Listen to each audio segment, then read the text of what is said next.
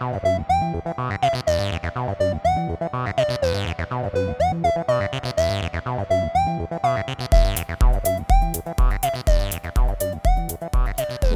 to Three Gamer Dads, a monthly podcast created by three avid, time-poor, bargain bin hunting, old-school gamers. I'm Papa Sanchez, and we're going to give you the roundup of March this 2022. And thankfully, I'm here with Andy Savage. I didn't think of anything cool to say, so I'm going to throw to the third member of the Musketeers. The X-Man, welcome guys. Welcome to your month of March. And I'm sorry to our listeners, I might sound a bit nasally, but I've gone to the terrible COVID thing, which I'm definitely not going to talk about. He's not going to talk about it, that's right. I'm not going to mention the spicy cough at all. No, not going to mention. At all. I'm just going to ride the mute mic here today, but yeah, that's need to say more. But look, it was a right month, I guess. I only played 2 games, sadly. Oh, okay. Not that many. One of them absolutely, I just love to hate it. It's just it killed me. I'm sure we're going to talk about it this month. It'll definitely give you some space to talk about that. I love hate talk. Love hate talk. How about you, Andy? How was your month? Good, man. I've been gaming a fair bit, but pretty much only played 2 games as well. But just because I was hooked on them, and I was just chopping between them. Okay. It's good. That's good. Tiny bit of retro time. But yeah, just Deathloop and Ruiner. Oh. Ooh, Deathloop. Ooh, okay. Wait, don't give me any spoilers. I would definitely want to hear how you go. I played a lot of games. I was back to my normal form compared to last month. Going nuts actually, and played some really good games. So I'm pretty excited to talk about them. The theme of this month is the top 5 female characters in games. I just got to reiterate that top 5 female characters in games, not the hottest female characters in games, not the like. I think Andy already balls up with it. Yeah. Just going to change my list a little bit, fellas. Just give me a minute. But look, dear listener, you're going to find out anyway what they're really like. These 2 guys that I work with every month. So it's going to come out. And one thing for sure, I already know Axe's I think I already know his top 5. Gushes over. Really?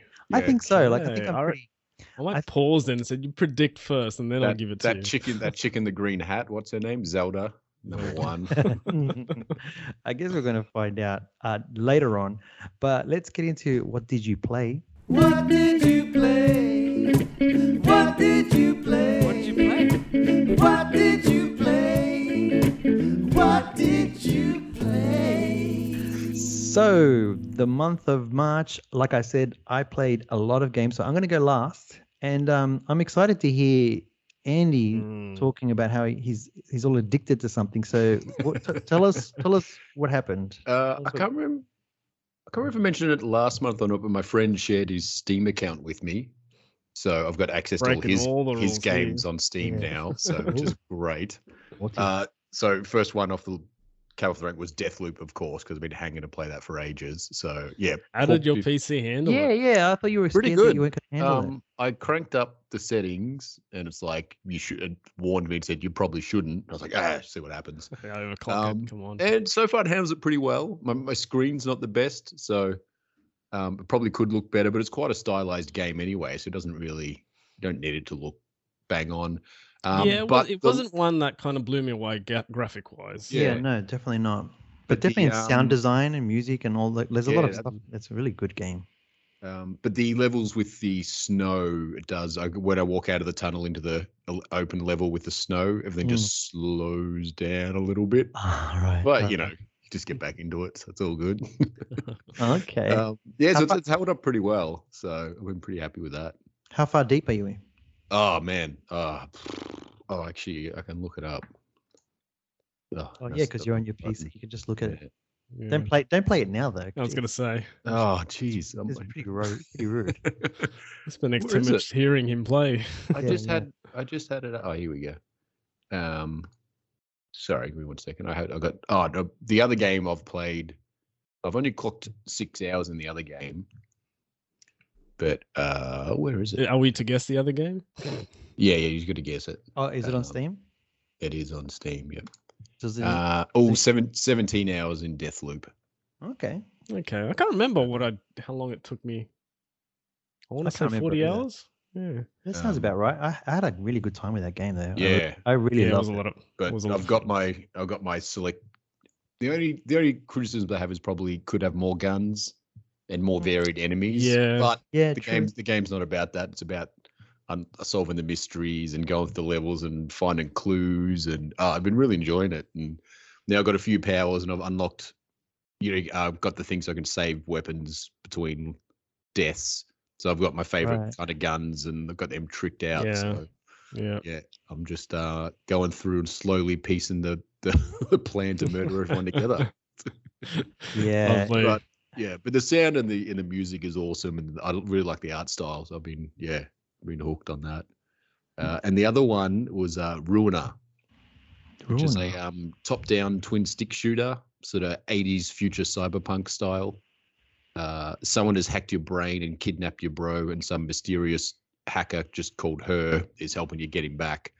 And so you start off with like a steel pipe and a pistol, and you just go between the two, and you just, as you defeat dudes, you can pick up their weapons, and it's just quick, fast-paced action, like lots of just quick reflexes, and you got a bunch of different abilities you can unlock, like shields, and you got a dash button, or you can hack enemies and get them to fight for you for a limited time, grenades and all this kind of stuff.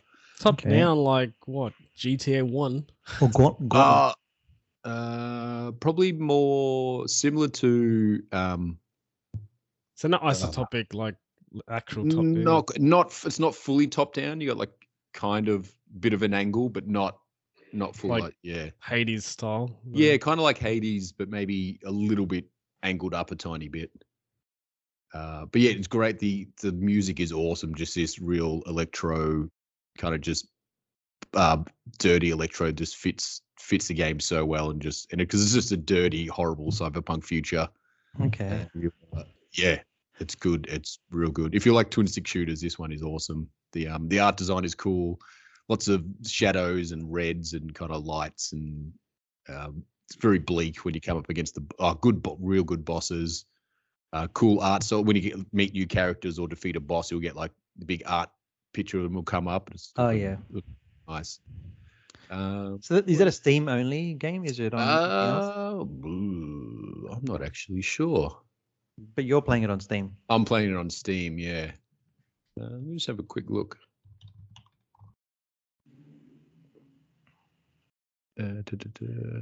This is what happens. Might be on PC Nintendo, gamer. Maybe it's like everything is in front of you. What's it called?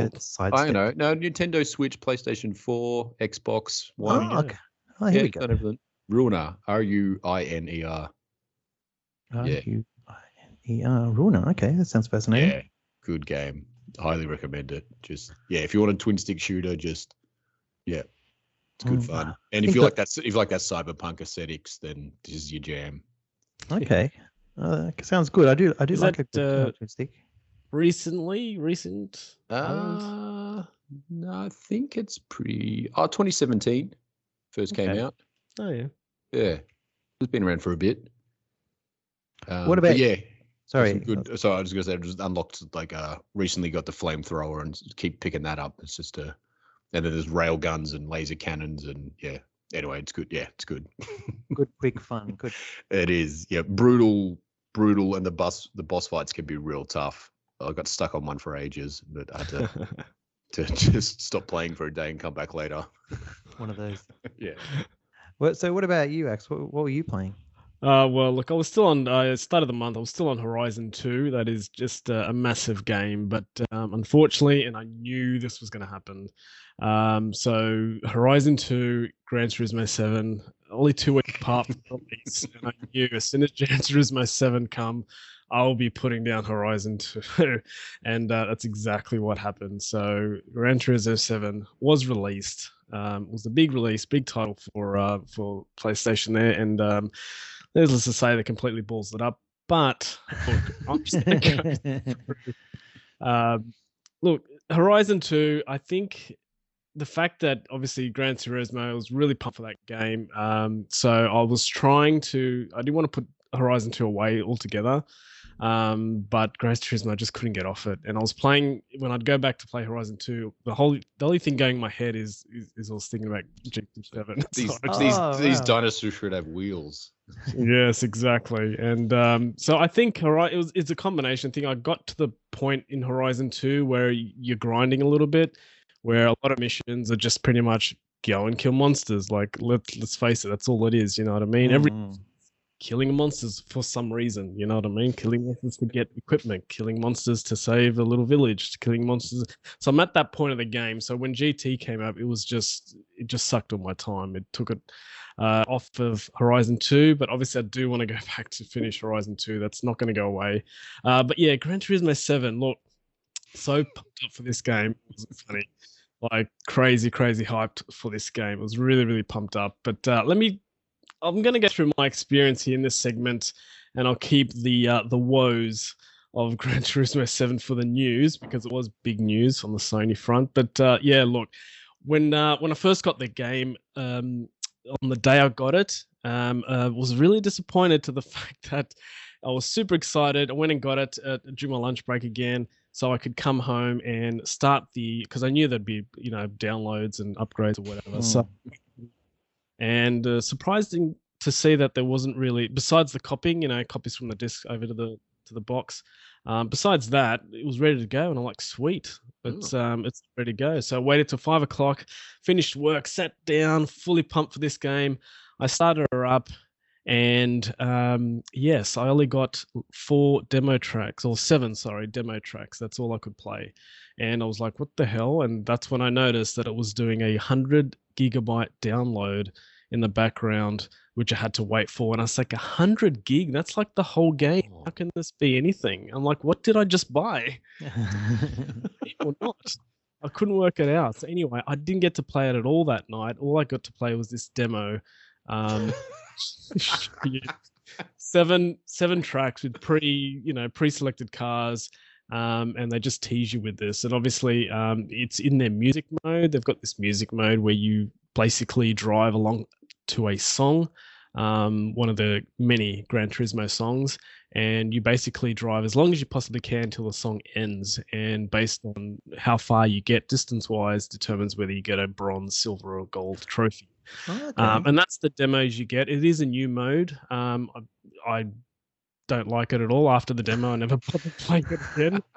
It's like, you want to race, you want to win, you want to take over cars. You don't want to just say, how long can I go while the music plays? Like, it's silly. What's the music like? Is the music any good? So it's all original music. So they got big artists to actually do original music. So they also revamped a lot of the old classic Gran Turismo songs. It was cool at first because, like, I remember that song from Gran Turismo 6 or 5 or 4, whatever your flavor was. But then it's like, I also remember how annoying it was when it used to play over and over and over and over and over again. And it just used to just kill you. And I was like, oh, no. But yeah, so they have, there's something over like 100 songs in Gran Turismo 7. It's huge. I feel like you're complaining a bit. I remember back on the PS1 days, we'd put in Wipeout. And then as soon as the first track loaded, you'd hit open, chuck in a music disc, and it would play the first track while you raced. But then you had to swap it back out again before the end of the race so it could load. So, mate, you got it easy. Don't even worry about it. So, yeah, but look, it was disappointing not to be able to play it on day one. Obviously, it was 100 gig download with everyone. It didn't do that when you first... You didn't do that when you first put it in, be like, check for updates. No, it didn't. That's weird. So you start it kicks it off.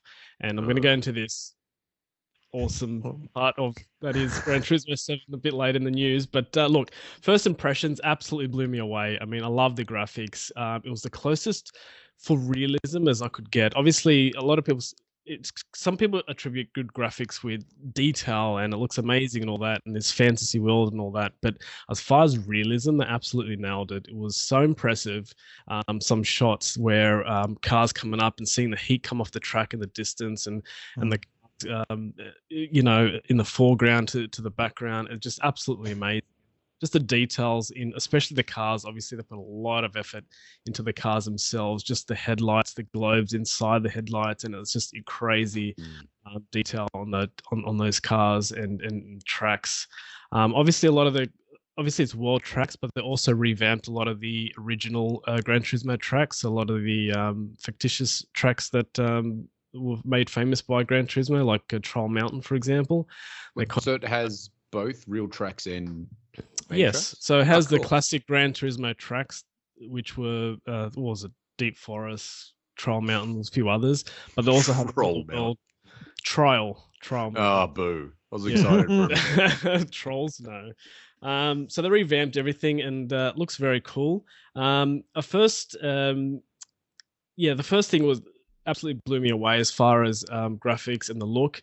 What I liked about it is the physics were massively improved. The last one I played, I didn't get into Gran Turismo Sport, so a lot of people I read were disappointed that it was too similar to Gran Turismo Sport, and I guess it's that kind of fine line where they want it to be similar, but they don't, but they wanted to have it obviously new and revamped as well. So I do know a lot of people got a little bit upset that they didn't see enough change from Gran Turismo Sport, but I didn't play it. The last one I played was Gran Turismo 6, so that's what I'm going to base it upon.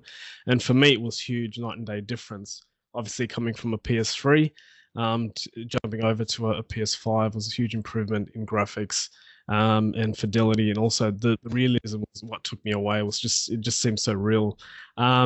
A lot of new features. The whole game is based on now collecting cars. It's a real tribute to car ownership and the history of cars in the world as well. So you're introduced when you finally get past your 100 gig download and you do start playing the actual game. You're greeted to, I think it's about an 8-minute kind of video and homage, which you can't skip. Just going through the history of cars and right down from all the kind of highlights from the Model T Ford, and then later down to the Porsche and the difference that Enzo Ferrari made in the industry. And it's a beautiful kind of homage to car racing, and that's always been the emphasis of the game, is enjoying and loving cars, which is awesome for me.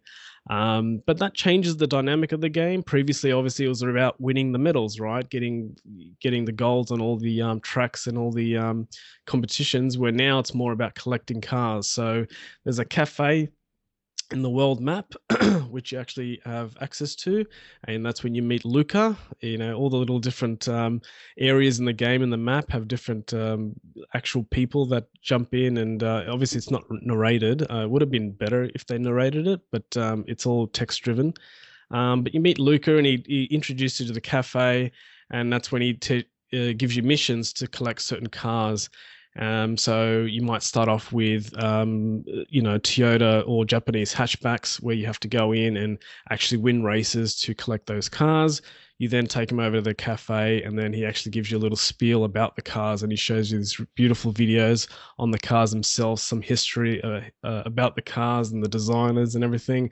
So the emphasis is on collecting cars, which I really like. It's a little bit different to just going around and getting golds on all your races. Some of the classic things are there as well. Obviously getting your licensing, which is very annoying. It's to be done. Where you just got to nail one corner, and it's like, if you don't get it perfect, you won't get nowhere near gold. And you're like, you do it perfect, and you're still way short of that goal. Never playing this game. This is not for me. No. Yeah, same. It doesn't sound the slightest bit interesting. But I'm curious. You did say that Luca is not a voice. You read everything. Is that? Yeah, you read everything. So he shows his face. There's a few other. I forget most of the other guys, but there's a guy who owns the the tuning shop and where we actually build and design your cars and paint and that sort of stuff. Luca's the main guy that you deal with, who takes you through the whole collecting cars. But there's Luca is just all text based, so it's like it's all text based. Yes. So there's no talking. There's no personality. There's there isn't. You got the original music in the background. Don't even worry about it. That's right. I'm just surprised. I'm surprised that they didn't do that. Like, that seems. No, mate. Do you know how annoying Luca's voice would have been? Like, this is a serious car game. This is not like Burnout or what's that one you've been playing? Horizon, Forza Horizon. Yeah, it's not like that. We're like, come on, dude, let's go race some cars and jump at Grand Canyon. This is for serious drivers, man. All right. Okay. It is definitely on the sim, closer to the sim side of things. The game's physics are massively improved, right down to slipstreaming behind cars, the rain effects. If you slam through, like, puddles can form on tracks, and if you slam through a puddle on your right side, your car gets thrown over, and it's very good in that respect. The weather as well has been massively improved. You can speed up time as well, so you can get the effect of driving an all-dayer event, but much quicker in the simple 5 laps. So this is sounding like your train game. You're just sitting there fast-forwarding time. That's what it sounds like to me. I wish, mate. It's full-on sim. Man, I've looked over at the speedometer or where I am in the lap, and then I've lost it on a corner because I wasn't concentrating. So full-on. By next episode, I want you to have completed first place the Le Mans 24-hour challenge. Like in real time. Why do you say that? I was watching a guy who did it Nürburgring 200 laps. It was it was over 24 hours, which he played. He did for charity, and he just sat there playing Gran Turismo. You didn't have people to tag in? Gee. Yeah, no, it was just him. Yeah, just him going to around 200 times. Anyway, so look, what I do like about it is, did he wear a nappy? Like, how did he eat? No, he stopped. He just hit pause to go. Oh, boo! I'm not giving him bathroom or eat. That's ridiculous. But you should have a jug next to him. You have to do it while he's driving to make it even harder. Just a big nappy with a needle in his arm as well. Yeah. Then I'll give you money. Yeah. That was interesting. I was like, gee, I couldn't do it, but that's just me. But look, what I like about there's a new scenescape which you can do, which you can place your car, and there's environments all around the world. There's hundreds of environments, including Australia and different parts, where you can actually download and put your car in a scene and actually take photography of your car, and it's full on like the same settings you get on like a XLR proper camera, you get in game as far as focus or blurring a background or having it moving or whatever. And it looks really, really nice. And they have this in-house kind of Facebook within Gran Turismo 7. So it's a social media, and it looks similar to like Facebook or something, where you can go in, you can post, you can like and comment on other posts, and it's just like Facebook. And you can just go in there and you can upload, top runs you might have had. You can put your replays up there. You can put, and it actually uses your local resources, which is cool. So you can actually play back somebody's replay, but on your local machine, because it's just data, right? Their replay is just data. It just dumps it on your machine, and you can create it. Hey, I heard something. Tell me if this is true. Can you sell your car? Like, because I heard that you couldn't sell your car. Like, I thought that was a bit weird. Yeah, this is one of the whole gripes with it. But no, you can't sell your car. So I could have like eight Toyota hatchback Corollas if I wanted.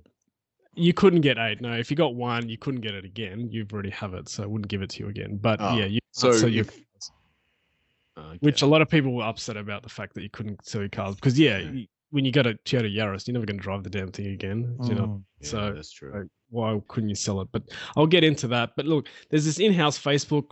How many groups on the Facebook thing about Bathurst have you joined? Sorry. Not about Bathurst, but I did post on Bathurst. Is Bathurst on there? I got my replay on there.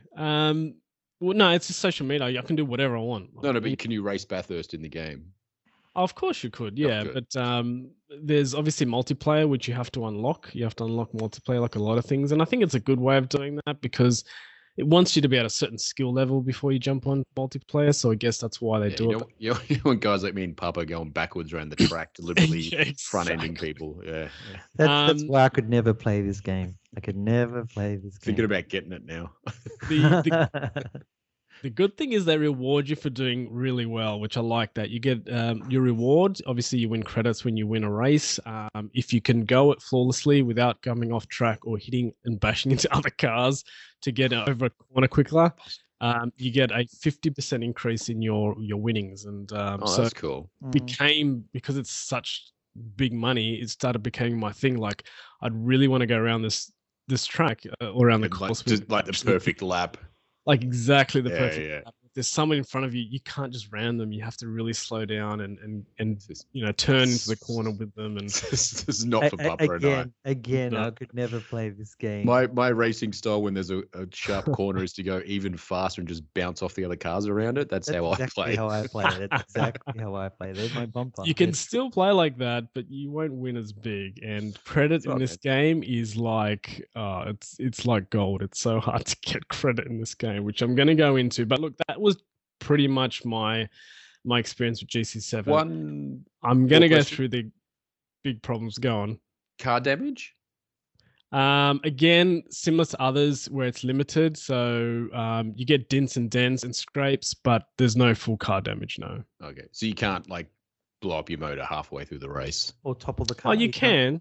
But it just doesn't show, like you just get a few dints in that, but it won't show like your car crumpled and on fire. No, because if it was that real, it would be no fun.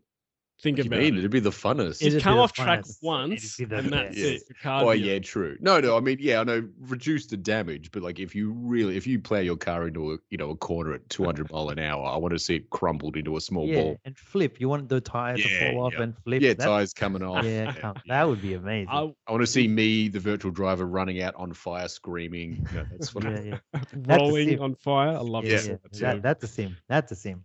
Yeah. I haven't done that one yet, but maybe a future update. You're not playing it right, clearly. But I have seen some pretty cool things on that in that in-game social media where people have launched their cars and do all that, and they got a shot where it's miles in the air and things like that. Sweet.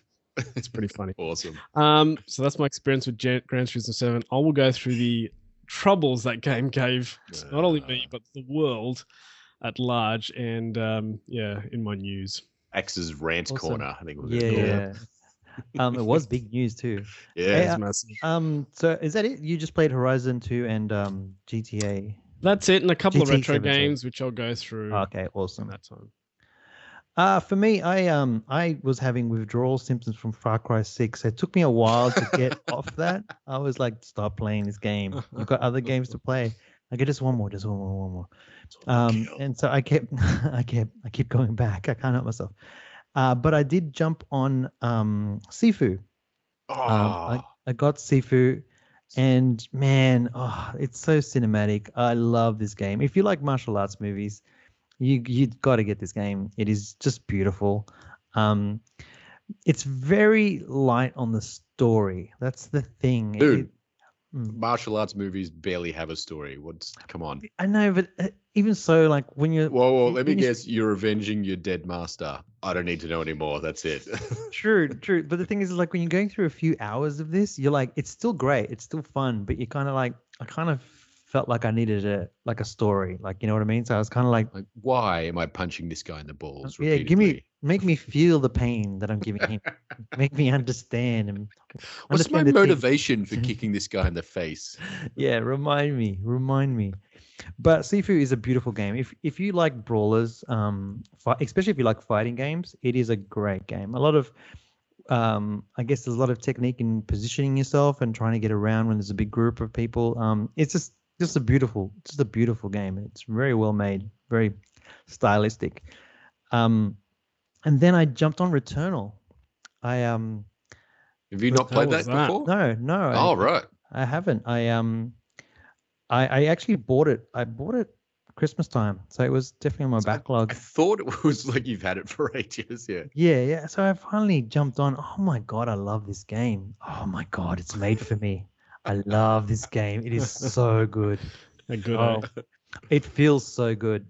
It's just tight. Like the thing is, I guess the thing is, this is just what happens with a roguelite. It's like it gave me the same feeling as Hades. It's like you're doing really well because you have a certain combination of weapons and stuff, and then the next round you do it like you don't have that good a combination, so you don't get as far as you would like. And it's not like you're actually learning how to get to someplace faster because every time the map will rearrange itself. So there is like sort of gateways that you sort of get to by getting past a certain, an end of level boss. And then you get like a shortcut or something? Yeah, like a shortcut. So therefore, like you still start in the same place, but you'll just have to get to a gateway that'll send you straight to the next level. But of course, the thing is it's that whole get good thing. You know, it's like the more you're playing it, the better you start getting, and then it's got a really clever gaming system where it actually rewards you for not getting hit. So your adrenaline gets higher, and then you do more damage, and your gun will have more projectiles that shoot around. You know what I mean? Like little extra shots that will come out, or it'll last longer, or So with the adrenaline, like, so therefore not getting hit is just really important, because you can just so much strafing. Do you get 50% bonus on your truck when you finish? No. Clean race. 50% bigger bullets. There's none of that. What's the premise of that game? The premise is that you've crash landed on this planet, and when you land on this planet, you obviously your ship's all crashed, so you're trying to find out why there's some kind of interference with your ship to be able to get off the ground, and then when you move further in, you find an actual body of yourself. So it kind of it's kind of Deathloopy a little bit, is it?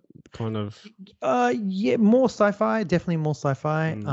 So it's obviously different versions of yourself that you come across, and you're just trying to understand. And then it really goes like, just slight spoilers, but your childhood home all of a sudden appears on this planet. So there's like it's a psychological kind of thing going on, and it's very creepy. And there's some of these creatures you fight, they kind of get that nerve, freak you out a little bit. Like if you're afraid of spiders, you shouldn't play this game. I'm out. These creatures there's one that's kind of like an octopus, and the way it moves around, it kind of, as soon as you see these legs start to come out, you're like, oh no, and you're like, start fleeing, running backwards. But it is not an easy game, that's for sure. Like there's when some of those big guys that you encounter take you out so quickly, and you're like, how am I ever going to get past that? And then all of a sudden you start figuring out how to use the terrain to hide or move away or to dash. Like there's a lot of dashing in this. So there's a longer dash. So you're always on the run. A lot of times. Sometimes any good roguelike has great dashing. They all have it. Yeah. But the thing that really gets me about this game is just the use of the DualSense. It's probably the best DualSense feature I've had in a PS5. Like it just feels, the controls are just so tight, and the way the DualSense reacts to different things, or even sounds like vibrate through the controller. So it really is immersive when you're in it. And it's one of those games, with the roguelike, you get into a groove, and all of a sudden you're really kicking ass, and it just feels so good. But yeah, like it's like a bit light on the story. Like you really want to get further in and just get better, bro.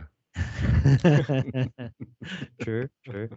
But I love this game. It's such a good game. Like if you go own a PS5, you got to get it because of just how well it works with the DualSense and just how good a game it is. It's just a great game.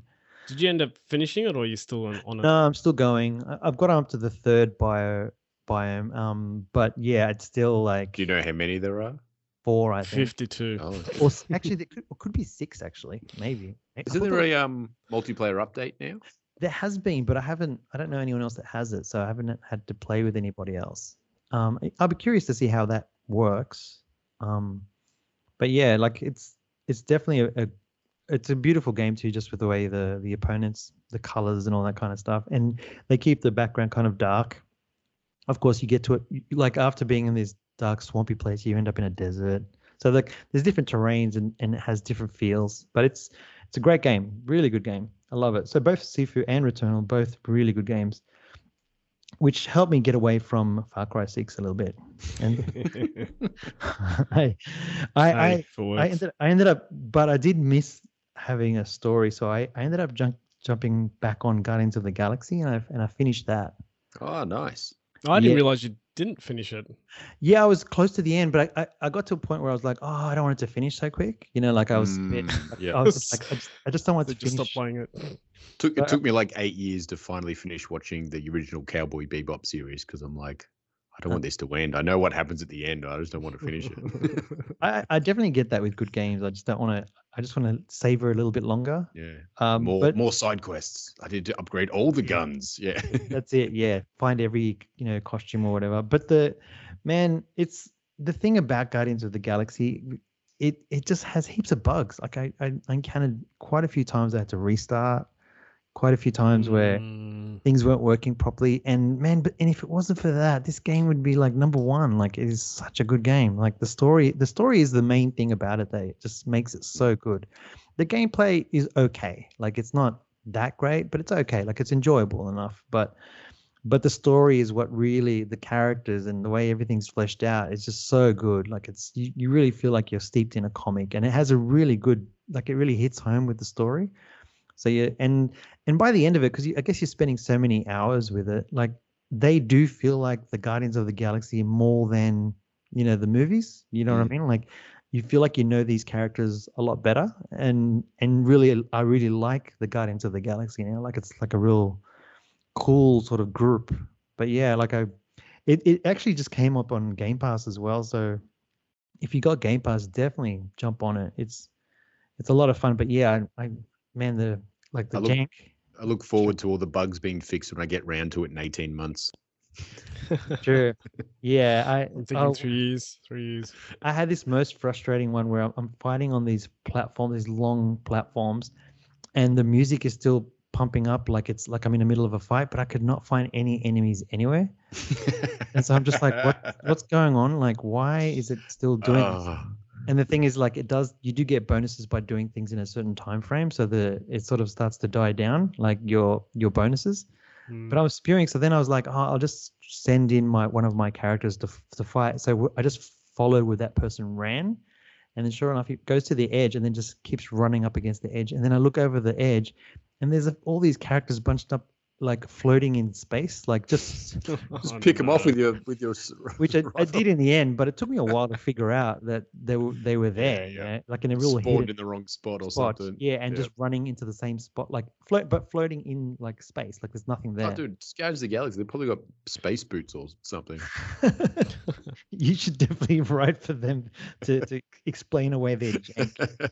Oh god, that would be my dream job. If I just have to answer emails just explaining why the bug's there. I'm like, no, it's not a bug, it's a feature. That's part of the story, man. It's part of the story. I played this other game called Nobody Versus the World. Have you guys heard of this game? No. It's the same guys that made Guacamelee. And it's Guacamole. Whatever you want. Guacamole, it's a dip. But it's this really cool, like, I guess it actually sounds very similar to your type of, the top down like roguelite that you play as you start off as like a person that takes the abilities of a different animal. Like, you can spawn into different animals. You have a wand, and with that wand you can transform into something, but only when you learn how to do a spell. So basically when you get enough experience, and then you change it to another animal. So one of the first animals you change it to is a mouse. So you're still fighting these big, bad guys, but you can crawl through gaps and you can bite them. And there's just a really interesting sort of gameplay loop in it, in how you can expand your powers and how you change into different forms. It's just really, really good art style, really great sense of humor. And I really enjoyed it, but I was still in the looking for like something with a bit of a story. So I went to my backlog and I jumped on Cyberpunk 2077. Well, you're complaining about a game with bugs, and you're like, you know what? I feel like more bugs. Well, the amazing thing. So I've been playing this on my Series X, and I have not encountered any bugs on Cyberpunk 2077. Oh, they finally fixed it. But there was one section which for some reason I got all excited when it happened, is that one of the characters got into the T pose. The arms go up like a T, like a letter T, for a split second, and then it just went down again, like it never happened. Like it just blinked. Oh, just let you know. I'm just waiting to get like 80% through it, and then just a game-breaking bug. Oh yeah, like my mate that couldn't start the final mission because he couldn't bring up his phone to call. He had to call someone to start the final mission. He couldn't, and just It's like 98% or something that just couldn't finish it. Well, I've been keeping in the loop now that I'm playing it. Like I'm watching all these patches come up, and I don't know, some of these huge files that start to update, and then I'm reading and there's so many things that they're still ironing out, but I haven't encountered anything, so I was quite surprised. The thing is like it starts off. I think with most games these days, is like it starts off really linear, so you're kind of waiting to sort of break out. And when you finally do get to break out, you're like, you get a sense. But my first experience of the game is like, I didn't see that much crowds in the street and like in the beginning when you're following a specific storyline. And I was like, oh, is this it? Like, I wasn't that impressed. But then sure enough, like straight after that one, all of a sudden I had to go through the street, and then you get that real immersive, like you're in a city and all the characters look. I'm always looking to see where I'm finding matching characters. Yeah. Like I'm just trying to waiting to a point, and it's pretty rare. It is rare. So, but I'm actually really surprised. It's actually really good. It's really good. Yeah, I'm not denying a bad game. It definitely looked like a game I wanted to get into for sure. But yeah, the whole controversy around it and then bugs and everything like that. Just like, yeah, whatever. Well, I think now is a good time to get it because you get a free update, and you get I spent $30 to get it, so I was like pretty happy. And so far, PS5 or Xbox? I'm playing it on the Series X. Okay. But man, it's you know what is quite interesting is it's the lore, it's all the acting and the story in it, and just the background. Like it's really well thought out, and obviously this is made from it's clearly thought out. Yeah, like it's like from a table. Well, I mean, the story is, I don't know about gameplay so much, but man, it's really good. Like I'm really impressed, like playing it. So I'm definitely gonna stick to it because they've worked really hard to make it as immersive as possible. So you're always in first person, which is kind of silly when you spend all this time creating a character. I was gonna say, I want a mental 80s future cyberpunk outfit. Yeah, and you go through all this trouble to do it, and then you never see it. Like occasionally you get up to a mirror and then you can look and you're like, that's no good. Like you don't. It's not like you see reflections of yourself when you're walking down the street or anything. So it's like, But the good thing is like they really keep that immersion as much as possible with every situation. So you really start to feel like you're there. You really start to feel like it's an actual place. And it's pretty smart of them to sort of find an IP that someone's had for so many years that they've got all the background in it. So when the conversations happen and the dialogue, it seems very grounded in their reality, like their slang and how they live. So like straight away, it has that kind of, it does remind me of GTA a little bit, but first person, because you are a criminal looking for ways to make money on the side, and trying to find ways, like different ways to get that money, gunslinging or just trying to track something down, or like I'm impressed. I'm really impressed. So is it an open world game or it's not? It is when you finally get there. Like the beginning, like right. at least 2 hours, of very linear gameplay. Which at first I was like, if this is what this is not good. But then afterwards, there's like, you might be in a certain room and you're like, okay, can I open this door? No. Can I open this door? No. Oh, do I? And basically you're stuck with having to do something that they want you to do before you can get out of the room, like that kind of situation. Yeah. So it's kind of like, this is the kind of game. So the tutorial introduction bit's a bit long. I think it wasn't until about 3 or 4 hours until the Cyberpunk logo came up. Like, oh wow, like ages. Like I was already like, geez, it hasn't even started yet. And then sure enough, that's when basically. That's when Keanu turns up and gives you a big spiel, is it? Dude, yeah, man. I'm sorry to say, yeah. That's you found it. You love him. Oh, he is absolutely awesome in this game. Like he is really in this game. You know what I mean? More than anything. But yeah, you're wondering when you're playing, it's like, when's Keanu going to show up? When's Keanu going to show up? And sure enough, he does. And he's really in it too. Like he's a major part. So, really good. I'm going to stick to it too. Sweet. And the last one for me, you did play a lot of games. I played a lot of games. Big games too. This is madness. Yeah. It's because Returnal and Sifu are kind of roguelites, basically. Persona 4 Arena Ultimax. Oh yeah, any good? Well, the thing is, it's like I was so desperate. I was like, I got to buy this game. I got to buy this game. It's like $45. It was free on the PlayStation Network. I was gonna say, wasn't it free? I never got it for free. I got it for $5 on the Xbox. No, it was free. I can't remember what month it was. It was free. Yeah. Right. Well, this is the Ultimax version that just came out. So it's a re-release, but they've added all the extras that you couldn't get before. That was only in Japan. I'm going to presume that's on there as well. I haven't actually looked. I've just clicked on it. I haven't actually played it. All right. It's a really good game. So I was going to buy it, and then I thought, look, dude, you got the original, the Persona 4 Arena. Why don't you just play that first before you start to jump on Ultimax already? And then why don't you spend 147 hours on Persona 5 so you get the real backstory for Persona 5 Fighter Basher or whatever it's called? I was just after a fighting game, and I just went back and played Persona 4 Arena. It's not the Ultimax version. It's still I'm what short 4 characters or something and a couple of levels. That is gonna eat you alive. You are gonna. You know me so well, but I thought I better give it a big go, and I did. It's a really good game, like really good fighting game. If you're after a good fighting game, is 4 a fighting game, but 5 is the walk beat 'em up? That's right. Yeah, it's a JRPG. The actually, no, we got Persona Strikers as the game. Oh.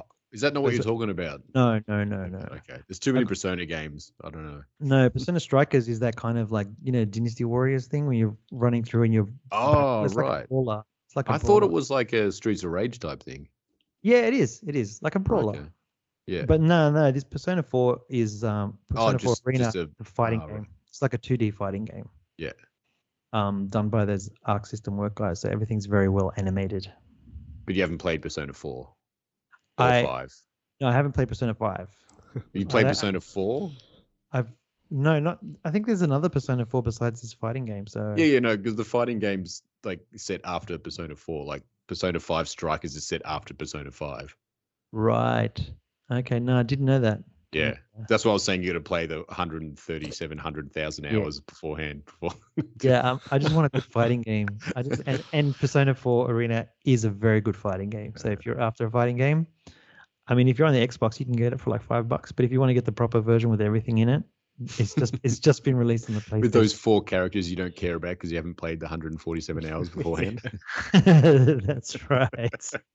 They got me, man. They got me. It's like I have to have those 4 characters, and the only way I can get it is if I pay, $40. But yeah, I think it's definitely time to hear Axe go on his rant about GT7. So let's go. I just want to say one more thing though. Congratulations to all of us for not or missing out on the biggest game of this month, which was Elden Ring. Oh god, I want to play it so bad. Dude, the only one that wants to play that is Andy, man. Andy is like the one. Everything I hear about, I'm just like, I need this game so bad. I go to my PlayStation, I look at all my friends and just like Elden Ring. Oh, yeah.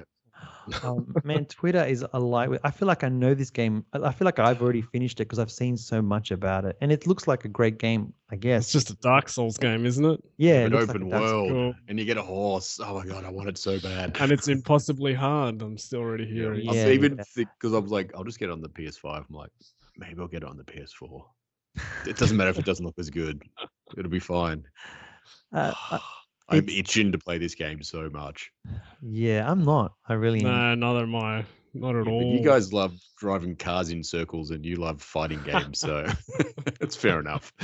Yeah, but like, I mean, I have seen a lot of people. It does seem the loadout stuff seems like a pretty interesting part of it with the open world.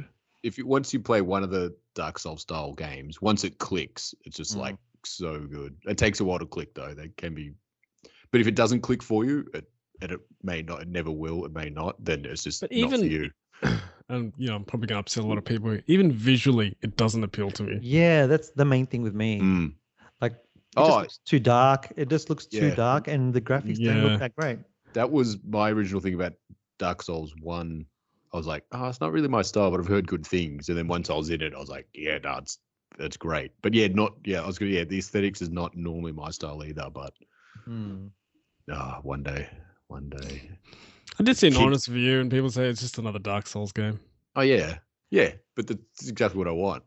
And I get a horse, and it's open world. So if there's a boss I can't beat, I can just go find another boss I can't beat. I've seen some pretty funny videos on Twitter like that have made me laugh. Where is that like the goat rolling away? Is that one? No, there was one where this guy was fighting this large enemy, and he was like duking it out for quite a while, and he looks like he was bringing him down. The health is right down the bottom. And then all of a sudden, this goat headbutts him out of nowhere on the left screen and kills him. And the guy screams. The guy screams, and then also starts laughing at the same time because he was so close in defeating that big bad guy. Like, it was such a battle. Like, he was really duking it out. That's brutal. That is so brutal. Oh my goodness. So I was like, that made me laugh because I was like, the poor guy who's really trying to. He's like almost there. That game will make you either laugh or cry or both. Yeah. Yeah. You just cry. Yeah, I've seen so many videos of people screaming, like just angry screaming. Oh yeah, it's the most frustrating. But then once you beat it, such a rewarding style of game. Because then you don't have to play it anymore. You're like, I'm done. No, then you're like, I just click more souls and get a bigger sword for the next boss. Well, it's funny how we're talking about a game that we haven't played. I know. Yeah. So let's get into the news.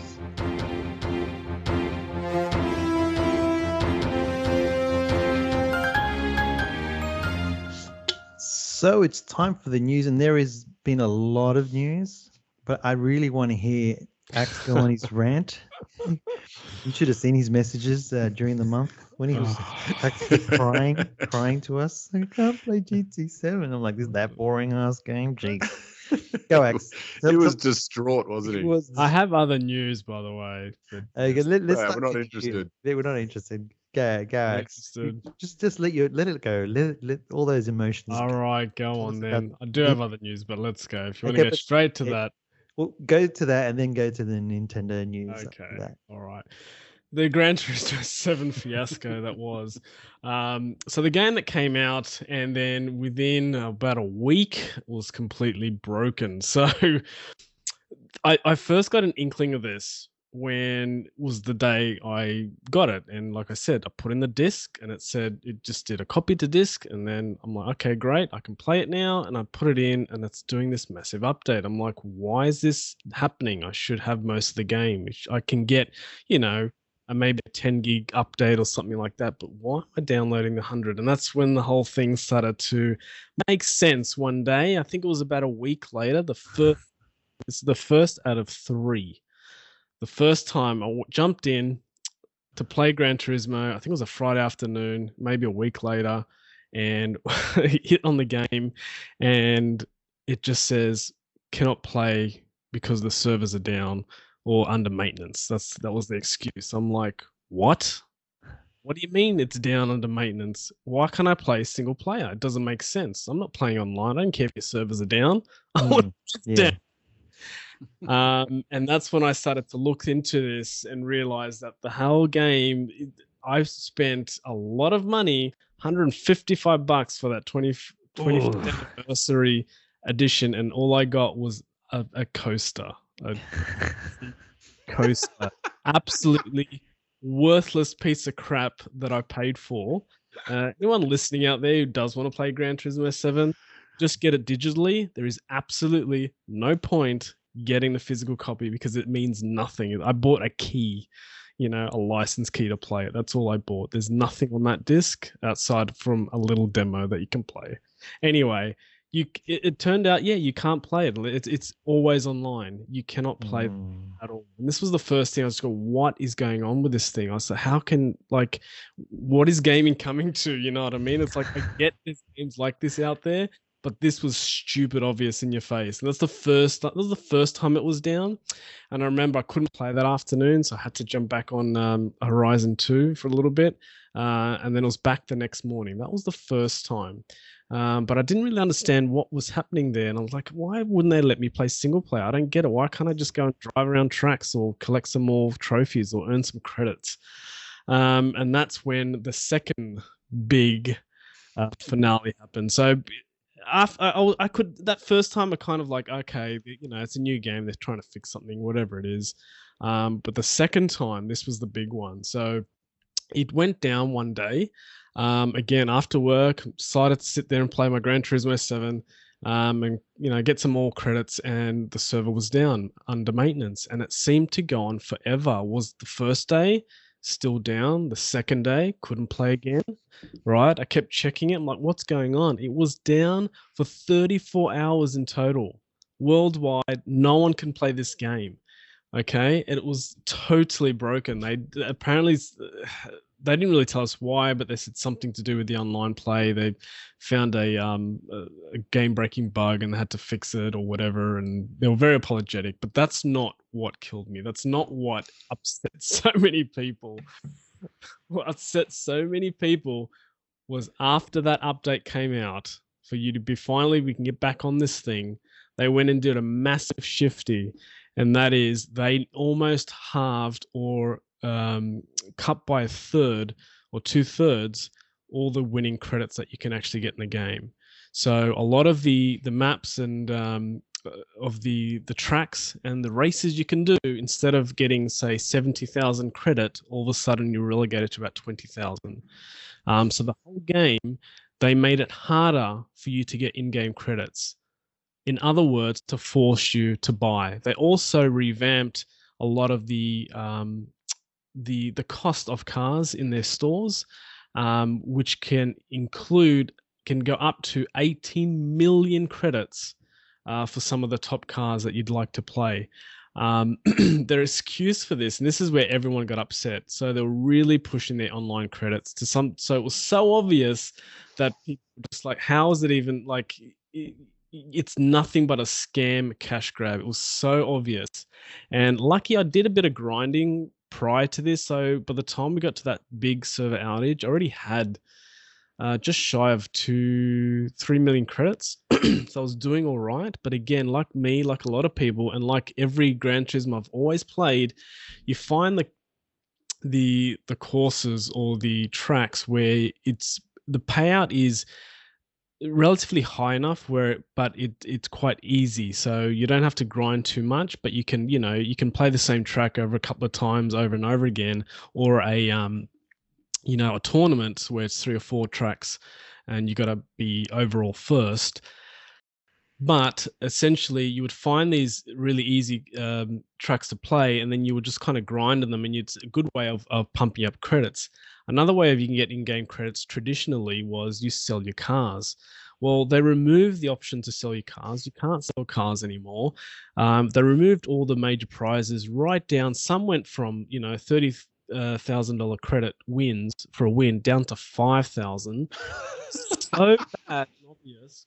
So many people got upset, and people just boycotting it. And not to mention being down for 34 hours is a crazy amount of time in the real world. It felt huge. It's like I kept trying to play this, me and my son, and just getting that annoying little blurb at the front to say, server down, maintenance. It was just killing us, and it was really upsetting. It also upset me the fact that what did I buy? What did I spend $150 on? Essentially nothing. I didn't really get to buy anything. Like, what did I buy for my money?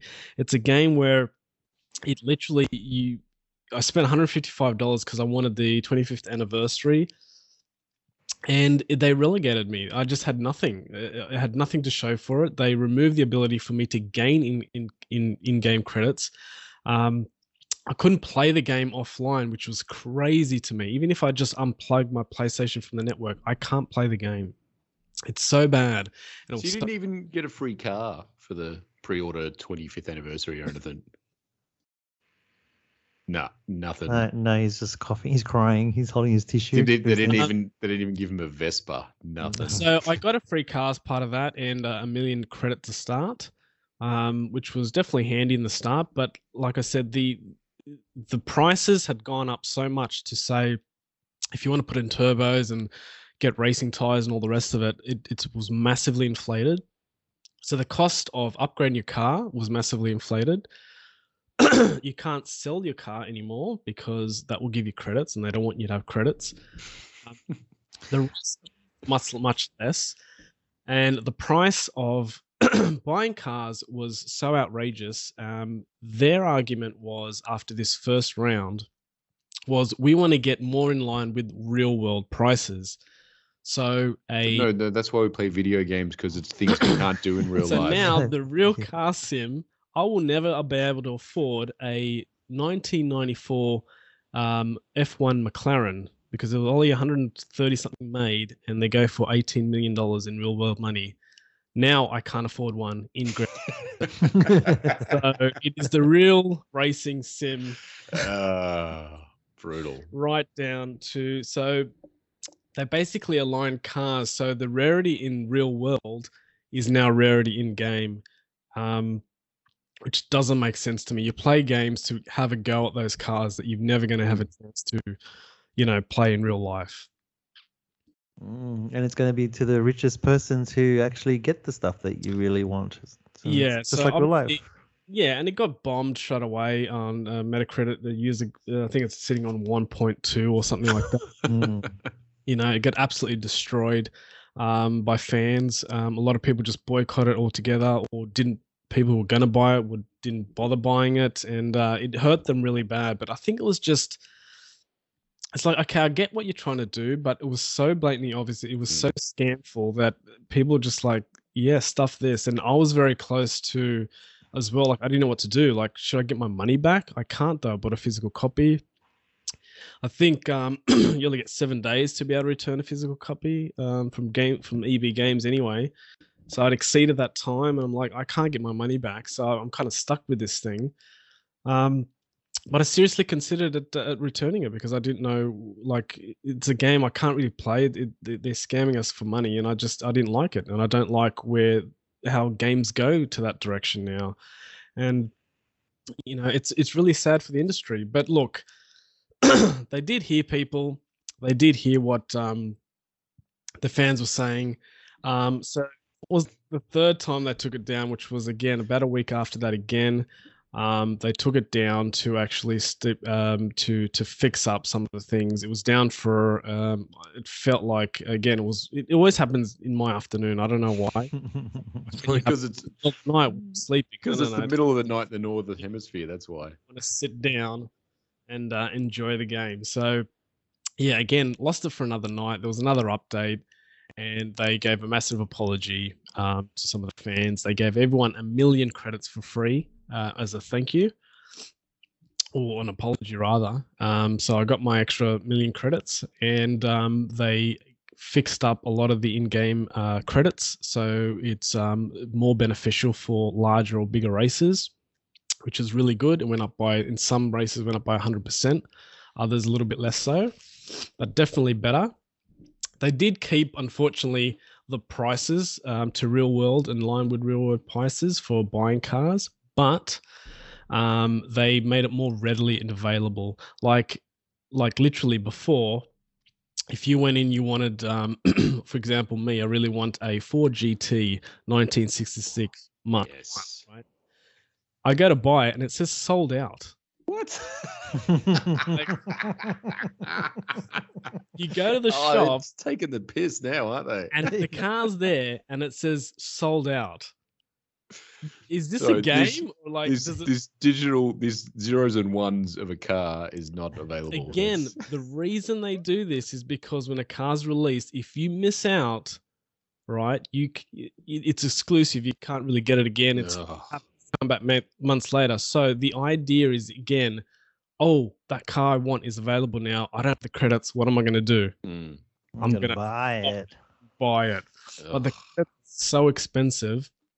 It's so the largest amount you can buy in one hit is 20 million credits, and it's an Australian what was it, $20? $20 Australian. $20 for 20 million. Yep. How much is it? How much is the GT? The GT was 3.6 million. 3.6. So and again, for me to buy it, I have to buy 2 lots, which means $40. But people did a lot of comparisons to GT Sport, which was on the PS4 and it's still being played today. Cars that cost like $3 or $4 are costing $50-$60 on GT. Oh, right. All right. So it's yeah. It doesn't make sense. They have fixed it up. They are putting a little bit more emphasis on the game. They did apologize, so they'll probably get some fans back. But a lot of people are already like, that's it, I'm done. Unfortunately, I own the game. I can't return it. So I just have fun with it. I go around, I race. Just cruise around in your Toyota Corolla I just cruise around. I did manage Suzuki to get Swift, get it sideways. Yeah. So I'm still having fun with the game. I can still enjoy it. It sucks that I don't actually own the game. That really kind of, as a collector, it's really just to me. It's like, what did I buy? Like what the case? $150 to put the case on the shelf. You can put the case on the shelf. I can put the case on the shelf. It's useless. I might use that as a coaster maybe later. But yeah, it's sad. And I know a lot of games are going this way. And I'm going to talk that I've got some more news about stuff like that.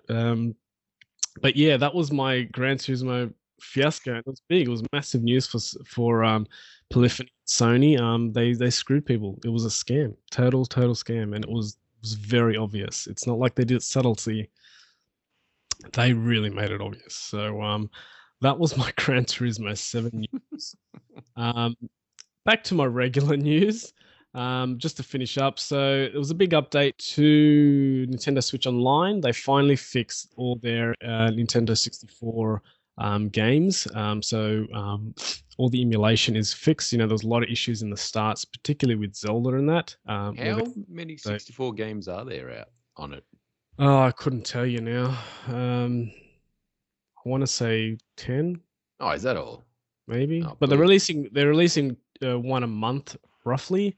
So end of last month was Majora's Mask, and they had F-Zero X. Because I caught up with my mate who's got was checking out his man cave, and he's got like boxes of like he's kept all his old consoles and games and stuff. Yeah. And so we're going through the 64, and I'm like, oh yeah, I forgot. He's got like, I think about 4 different wrestling games from the 64. I'm like, oh, are these going to be on the Switch? But clearly not. If they've only got 10 games, then clearly WCW versus NWO is not going to come to the Switch, is it?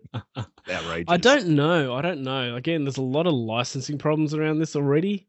Games. So a lot of Nintendo first-party games are no doubt going to be out there, but when you start talking about third-party games, sporting games, it's going to be a lot of licensing issues. So I don't know how far they're going to get with wrestling. A lot of people want those wrestling games because that was kind of fun. They were kind of in its heyday back then. Yeah. They weren't. Nowadays like all the sport games, they're getting way too complicated. Whereas back then it was pretty basic, but it was fun. it was rolling, yeah. Okay. I'm just gonna have to steal his 64 and games then. All right. Yeah, I think so. Nvidia got a cyber attack. I don't know if you heard about that. Is that a new game? So, come on, you're a PC man. You should know all about. Yeah, you're a PC person. Mate, I've got this PC for a slab of beer. I know nothing. So. Nvidia got a cyber attack. Why is that important for Nintendo? Well, whoever cyber attacked it it was a ransom attack. So, you know, when they go and they encrypt your files, and then if they don't pay up the ransom, they start to release things publicly. Oh, right. So they did release some information from Nvidia, which leaked some coding for a potential Switch 2 revision.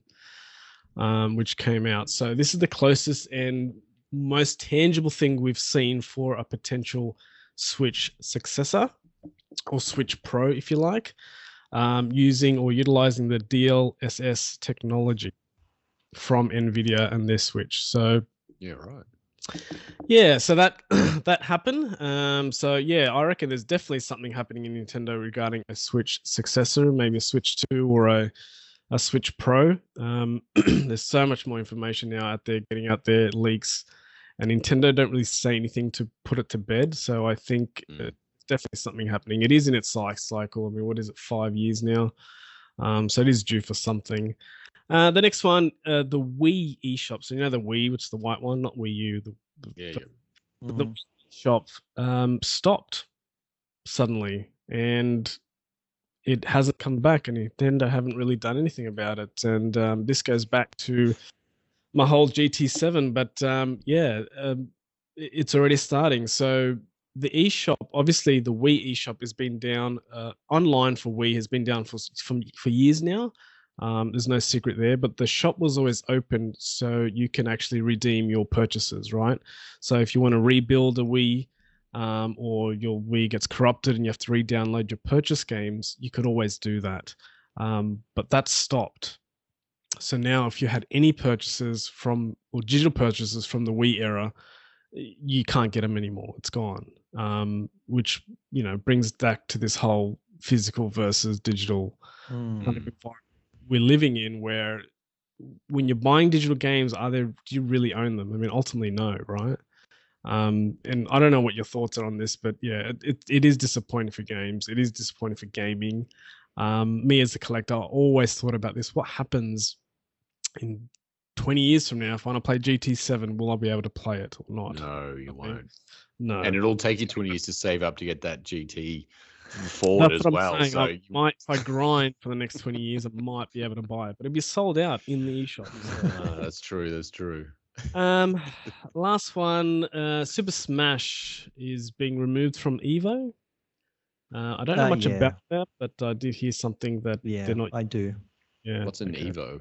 Evo is a fighting game competition like Street Fighter. Right. It was always on. It was definitely on for a very long time. But Nintendo wants to make their own event. Basically, is why. That makes sense. Okay. But it's a shame that they're not part with the fighting game community. It's like it was good having that, even though I never saw that as a fighting game. But whatever. Oh, the purists looking down on Nintendo fighting games. Oh, dude, don't even get me started on that. But yeah. But look, I kind of thought it was kind of it's because there's a community there. There is a community there. So if they want to start their own thing, I get it. I get why. But still, it's like, it's you got to get less people into it. Then no one's gonna do it. They'll fail. I can't imagine it. Like, do you know what I mean? Oh man, I think they've invested enough in Super Smash Brothers that there's enough characters. There is a lot of people that are really into it. So I don't know. I reckon maybe Nintendo's going to do their own. It's like it's like curling being pulled out of the Olympics. Be careful. It's like curling's being pulled out of the Olympics. Like, we're going to do our own event. We don't need the Olympics. We're going to make our own curling event. It's hell yeah. I think Nintendo can do it. Of course it is. If it's not just, it's more than just a fighting. If they do a whole sort of thing with other. I think there's Mario Kart. I think there's Splatoon. something there. Yeah, the thing is that Evo is owned by Sony. That's the other thing. So the decisions can be made by Sony. They can put something in the forefront. But their biggest game is Street Fighter, and that's a Capcom. And Capcom almost Nintendo almost. Well, they've always been they're best friends. No, I wouldn't say Capcom's that. I saw them holding hands in the park one. There's been a lot of exclusive games to Sony from Capcom, so it's like there is a relationship that's been there for a long time. But there's other games. Sure, Street Fighter's a major one, but there's other stuff. There's Tekken. There's heaps of stuff that gets into the rotation as well. So true. But yeah, it's a bit disappointing to hear that though. It's a bit. So yeah, I don't know much about it. Look, I just saw that it was that happened. Like I said, I don't follow Evo, so I don't have much info. Yeah, but that's my news. All right. I'm going to hit you with some of the Xbox news at the moment. I think the best thing that happened this month is that we got furry controllers. Thanks for Sonic 2 coming out. Did you guys see this? My God. There's a controller, I did a red and a blue one, covered in fur. This might help with Axe's sweat problem. That's this exactly could be good. what I saw, and I thought, geez, is it absorbent fur though? Is it absorbent? Will it grow moldy if I leave it in the cupboard for too long? It is crazy. It looks crazy. Just like even the buttons, like covered in fur. You're like, how? The buttons too. Everything. It's like it's quite an amazing thing that they've done to promote Sonic 2. I thought it was fun. Please tell me you ordered one. Oh nah. What am I very? This sounds just annoying. It just sounds like it's gonna. Kids will love it. Oh yeah, that's what I want. A controller that my kids will love. Definitely collectible. Yeah, that's really gonna work in my household. The other thing that made me laugh, it's one of those things. Do you remember when you saw the Sony? Was it the State of Play? Well, they showed Star Wars Eclipse. By the people that made Detroit Become Human and these guys said that their game has been delayed till 2027 or 2028, and it made me laugh because I'm like, dude, who cares? Star Wars 6-year-old game. Yeah, Star Wars Eclipse. They started talking about it being delayed. It's being delayed. Is it even started? Does it even Oh, have you even got anything going? That made me laugh though. Like 2027 or 2028. Wow. It's like that's okay. next gen. Well, it was ridiculous news, but it made me laugh. And then on the Game Pass had this surprise drop of Tunic. So Tunic was a game that was coming out on Xbox. No one knew if it was going to be on Game Pass, and all of a sudden it was, just out of the blue. It was on. Heard good things. Yeah, it's since it's on Game Pass, I chucked it on. It definitely, I got Death Door vibes from it straight away, which is a game that I loved. But I was kind of like, I can wait. I can play it another time. Very, very cute. But I only gave it a short run, like for about an hour, just to sort of see it. And then I heard there was one, like as you go through the game, you find the like the instruction booklet for the game you're playing, and that's how you unlock new abilities. I'm like, oh, that sounds real cool. The fascinating thing was like all of the text is written in this gibberish. So it's this gibberish that you don't understand, and then it just says. So it's like you got an important game. Yeah, exactly. Like you're playing a Japanese import and you have no idea, and you have to press OK or cancel. And you're like, okay, and then awesome. And then of course when you get these pieces of the instruction book, it'll reveal things as. That's cool. Yeah, no, it looks like it looks cool and cute. Like there's definitely something in it, but I was just like, I can wait. I can play it another time. And then I guess the interesting news. So Xbox has got a what do you call it? A studio. Again, No, but they created a studio called The Initiative, and sounds like a cult. Yeah, it does, doesn't it? And this group was supposed to be working on Perfect Dark, and then in this that famous game I've never played. Yeah, that everyone knows about, and they've lost. Like they made an announcement.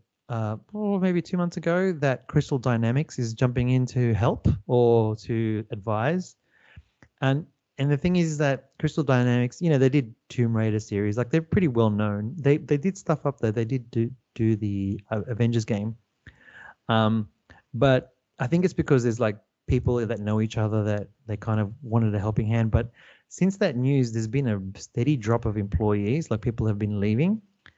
And then someone's been doing the maths, and like in the past 6 months, they've lost like 35 people. That's like half of the studio. Wow.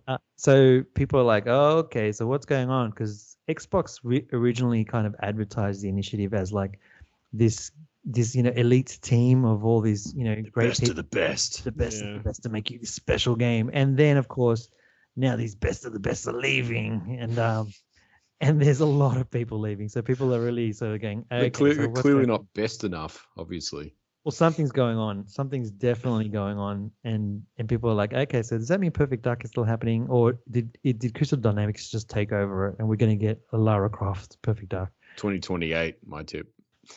Well, it's sus. It's a very sus thing, but the initiative hasn't made anything yet, so we don't know what they're capable of doing. So it's a curious thing for Xbox anyway. But that's it for the Xbox news. No, what is? I thought they did buy somebody. No, that was Sony. Sony bought somebody. Sony. Newly formed Haven Studios has joined Sony.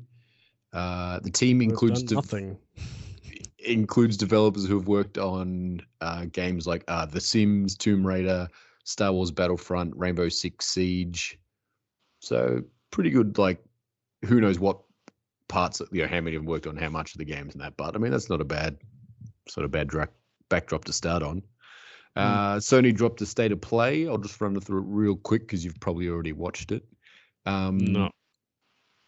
Yeah, neither did I. I thought you were going to do it, so you can tell me what happened. Oh, okay. Hey, did I write down the name of this one? Exoprimal. Looks kind of like Evangelion versus dinosaurs. Yeah, I saw this. I saw a really brief clip where it was just like a hole in the sky and all these hole appears in the sky, dinosaurs falling, and you're in a powered suit that looks like a small version of an Evangelion, and you multiplayer and you just take out dinosaurs. It looks great. It looks so dumb. I really want to play it. God. Ghostwire, which may have dropped by now. Yeah, it has. Yeah. Anyway, too weird and scary for me. Some kind of Japanese horror, supernatural first-person shooter. Stranger of Paradise. Final Fantasy Origin. Final Fantasy, Yeah. Looks cool, even if they have moved away from their turn-based combat. So I'll never play one of their modern games in protest. Forspoken. Yes. That's the one with the girl gets sent through another dimension. She has a magical bracelet that makes her have cool powers. Yeah, with dragons and stuff. Yeah. This preview, because I'm like, okay, the game looks cool, but I don't really want to play it. But then I watched this one, and I'm like, maybe I do want to play it. She has hover jump shoes that makes her run through the air and then shoot lasers at dragons. I'm like, maybe I will play it. I saw this trailer quite a long time ago, and it's probably the only game that I was kind of like, oh, I'm excited for that game. I've been like, no, didn't until this preview, me. and I'm like, well, maybe. Gundam Evolution looks real disappointing. Multiplayer first-person shooter. I mean, if you're a Gundam fan, it's probably good, but it just looks like another multiplayer first-person shooter. I'm like, but you're in a Gundam suit. But I don't know. I feel like they missed a trick with this from the preview anyway. Is that the same one that's going to go on the Switch? The Gundam? Is that actual Gundam, or you just? Yeah, no, it's called Gundam Evolution. Yeah. Okay. Kind of like Titanfall, then, wouldn't it? If it's you're in mechs. Yeah, but it doesn't look as good because Titanfall is one of the all-time great first-person shooters. That game is so. I should play it again. Titanfall 2. Turtles Cowabunga Collection. Oh yeah, I saw this. All turtle games in one totally rad, awesome collection. I'll thank you very much. What do you mean looks disappointing? It's just all the old stuff. It's all the old like. I think it's cool. I think I think it's cool. It's very like, unless you had an arcade emulator or something like that, Yeah. it's hard to play those old games. So the fact that they put a thing together, I mean, I liked it. Sure, 4 of the 6 games are exactly the same, but that doesn't matter. You just play it for It like includes 10 the 10 impossibly minutes. hard NES game, which is Seriously, you'll just play it for 10 minutes. And you're gonna be like, why am I not playing Deathloop right now? Look, if you two nerds would come down to Victoria and bring your PlayStation controllers and we could all play it together, now that'd be sweet. Yeah. Right. Online play. Not the same. We're going to be on the couch together, I feel. Yeah. Giga or Geiger Bash, Godzilla Fight 3D game I wrote down. That makes no sense. Yeah, I don't know. It was like giant monsters fighting each other. Oh wait, this sounds like a game that I've got on my wish list. I'm just going to check if it's already out. It's is it called? Where are we? Dawn of the Monsters? No, it's not Dawn of the Monsters. No. That's the game that Geiger Bash. All right. Anyway, it looks like giant monsters and you fight each other in a city. The idea's sound, but I didn't write much more, so I can't have been that impressed. Past Andy has gotten you, hasn't he? This one's for you, Papa. JoJo's Bizarre Adventure All-Star Battle. 3D cel-shaded fighting game. It's just a remake of. This is exactly the same thing. Dude, it's got 50 characters. Dude, this is exactly the same thing that happened to me with Persona 4. With Persona 4 Arena Ultimax. It's like I already owned the original, like the game when it came out on Xbox 360. And then it's the same thing. I've got JoJo's Bizarre Adventure on the PS3, but this one's going to have like the 4 characters that I don't have, and it's going to have all of it. So basically, again, I'm going to be spending money for a game that I already have, and I'll probably love doing it. Okay, anyway. Fair enough. JoJo's Bizarre Adventure. I started reading the manga at one point, and then I'm like, not really. And then I looked how many episodes there were. I was like, nope, I'm out. Well, it's on Netflix. I'm like, oh, do I jump in or do I just try and watch? Oh yeah, because it jumps through different. Like, doesn't just follow him; it follows like his descendants as well. So I think it's whatever generation they're up to. Well, the game on the PS3 was a lot of fun, so I think I am going to buy this. So. Yeah, fair enough. Trek to Yomi. This one looked cool, actually. A side-scrolling samurai game. Devolver's the publisher, so they always do good stuff. So. Yeah, I remember seeing this one. I was just like, oh, I don't know. There you go. And Returnal Ascension, the campaign free upgrade. Yes. I got notified when that happened, but I'm just like, I'm still trying to get through the normal game. So. And there was 2 games from Square Enix. Valkyrie Asylum. I don't know. I don't know the Valkyrie series at all, but a third-person action adventure. Okay. At first I thought it was going to be a Zelda game where you actually play as Zelda, but it's not. It's a Valkyrie. What? So, wait. So what kind of style? Is this like a fantasy or is this like yeah. Some fantasy? You're a Valkyrie lady warrior. You're like a kick-ass sword and some magical powers and. Okay, that sounds all right. And you said Square Enix because I like Square Enix. They make ever since, except for the bugs on Guardians of the Galaxy, but I liked some of the other stuff. Yeah, so. Valkyrie Elysium. Okay. I think this is from a manga, right? An anime. I think the Valkyrie series has been a game series for a while. Yeah. No, it rings bells. It definitely rings bells. The Diofield Chronicles. Looks like squad tactics, not quite turn-based. Okay. I don't know. This one caught my attention because I'm like, ooh, squad-based tactic game, yes. Yeah, God, this is Commandos all over again. And there was probably other PlayStation news that I missed. I was going to talk about GT7, but I feel like Axe covered that pretty well. Yeah, I think he did. That's about it for news. Come on, we want to hear about more rip-offs. Come on. Well, hey, look, I'm really excited to get into our theme, so let's do that.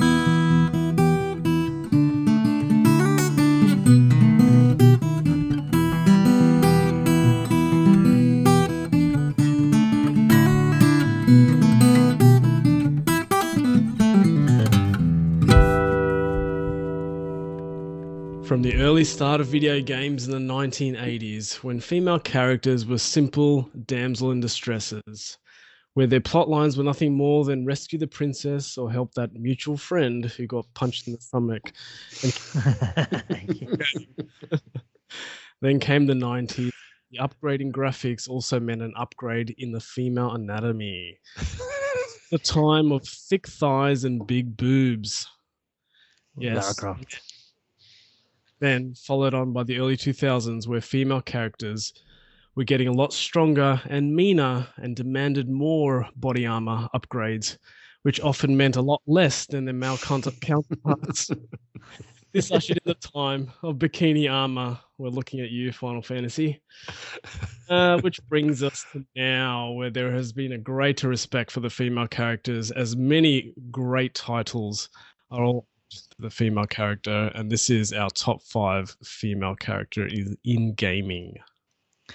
And the rules are there are rules. God, Papa and his rules. Now he's got rules. Look, we're not going to have any double ups, all right? So if someone has a character that you have on your list, but they have it higher up, then you have to pick another female character. I was fighting this whole top 5. I wanted to do top 10. So if someone does say your character that you and it's lower up, you have to come up with another one. That's just the rules. So there's no doubling up. Okay. And you can't talk about it. Top 5. So that's the rules. That's the rules of this particular theme. I know we've got game time next, which I'm definitely going to win this game time, by the way. Please. Just so you guys know. So let's do our top 5 female characters, and dear listener, you're going to find out a lot about these guys just from the type of women that they're picking. Like I can already see it. You'd be surprised. Well, I'm going to start us off. So we'll go around. Starting from number 5. You can't have Chung Li 1, 2, 3, 4, 5. She unfortunately, I'm not going to say anything. I'm not going to. Cammy's after that. I'm not going to give away anything. But I'm going to start with my number 5, and then we'll go to Axe, and then we'll go to you, Andy Savage. Sure.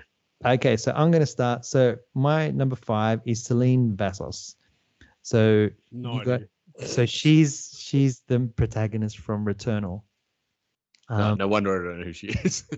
She's played by Jane Perry, and basically she's a scientist, and she's got that analytical scientist mind, and she just does not quit. Like she's just got this whole thing about continuing on, but I just like this type of character because it's not very typical that we see someone that's like a scientist for one, like kind of like an engineer type of person, that the way that they think and the way they're analyzing the situation. So I really dug it. I dug it a lot, actually. I like having this kind of a protagonist.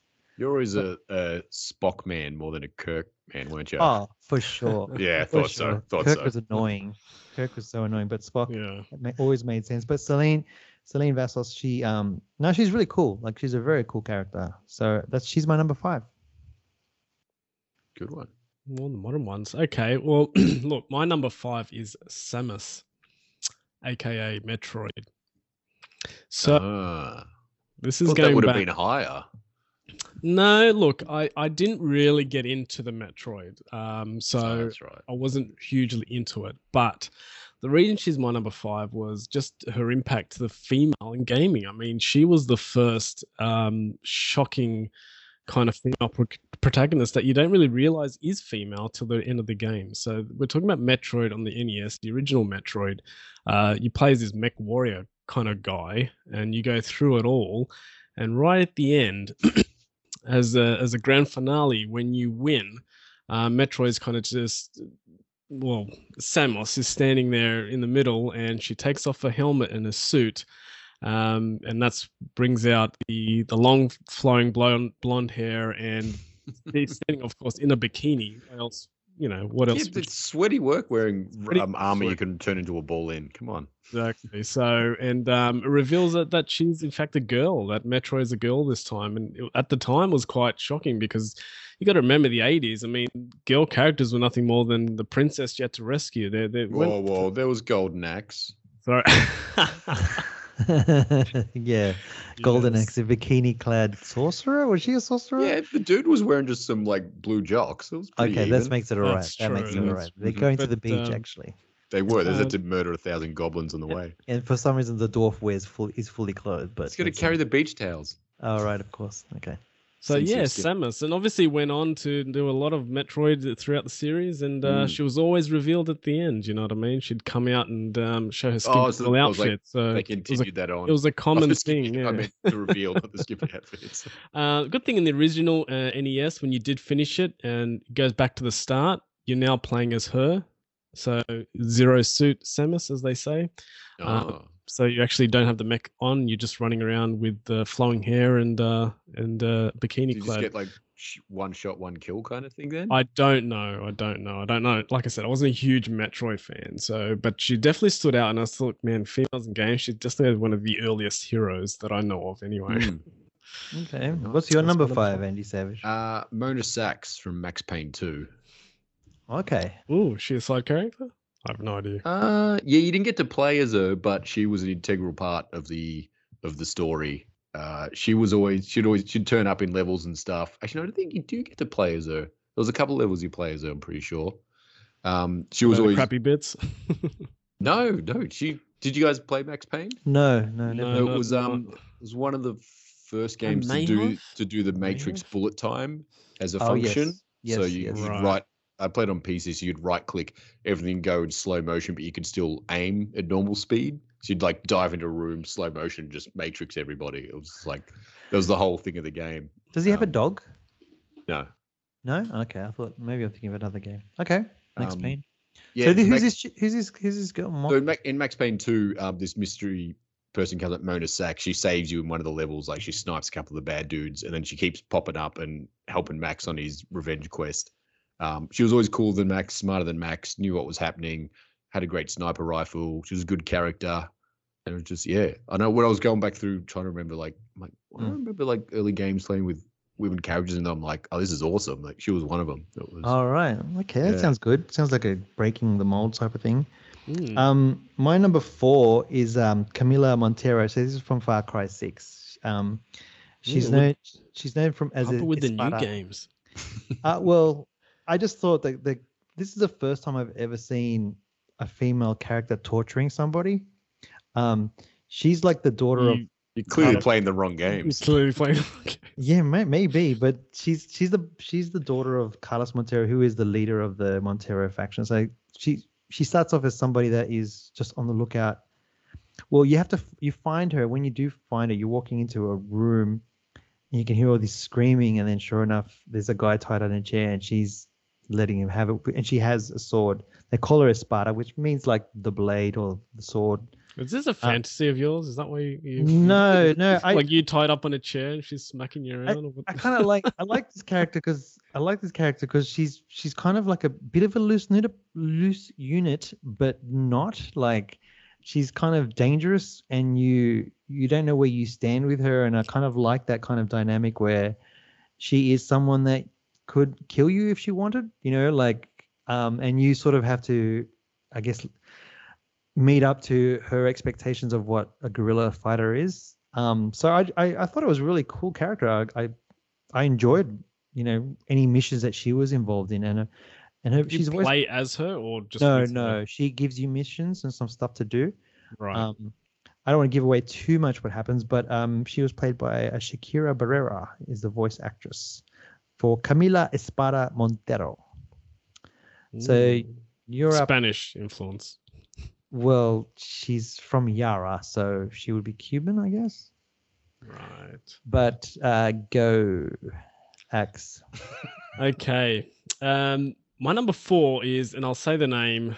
There's a few ways of saying this name, but I'm going to say as it's set in game, and that is Azuka Kazama. Azuka Kazama from Tekken. Oh, Tekken 2. Tekken. Well, she's in a few Tekken. Wait, which one? She's been around since Tekken Tag. So what's that? PlayStation 2? Yeah, she's in the last one too. She is in the last one. Yeah, she's a good character. She's a really good fighting style to Jin, right? She that one? Kind of, no. Okay, I'll give you a bit of history. So from day dot in the very first Tekken, I always loved to play Jun Kazama, which was kind of it's her relative, not her mum, but they're related, and she plays the same style. So it was a natural progression for me to go to her. But she's a lot better than June was. She's good. You're testing me now. I don't know if it was Tekken Tag 2 maybe, or one of the Tekkens. June Kazama came back, and I went back to her, and I was like, nah, I love Asuka so much now, so she's my go-to in Tekken 7, definitely. So she's a 17-year-old schoolgirl, high school girl. She's a good character. I plays her a lot as well. She got that great she got that combo where it's like mid high and then does like a lobe and like flips them. That's what the start of the combos. Very unpredictable high low, and you kind of and if you can get it right, she's absolutely my favorite. I'm a gun with her, really. I don't play much else, but again related to Jin Kazama, some forth. So I think what's her backstory? I think she came home and her dojo was destroyed or something, and isn't she trying to rescue Jin from turning into a demon or whatever? Yeah, I think maybe something like that. Yeah. Anyway. She hates that other chick with blonde hair for some reason. Anyway, Tekken storylines, they're very detailed. You can unlock her skimpy outfit as well, as always. What, in Tekken? No. Yeah. You're thinking of Dead or Alive.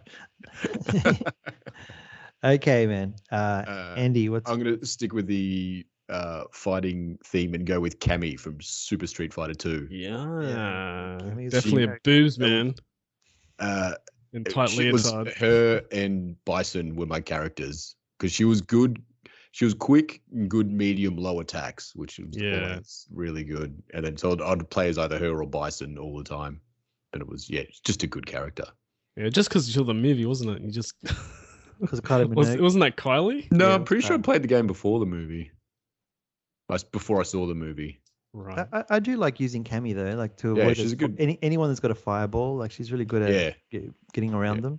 But there's not much to her character, I guess. Like for me to put her up on the list. No, she's military. She's a good guy now. She was like part of Bison's Assassin Dolls program or something. Then she broke out of it, and now she works with the good guys. And if you follow through the story of all the 700,000 Street Fighter games, there's a story there. A story of redemption. And now she's trying to like free her brainwashed comrades and like bring them out of the program. Right. Okay.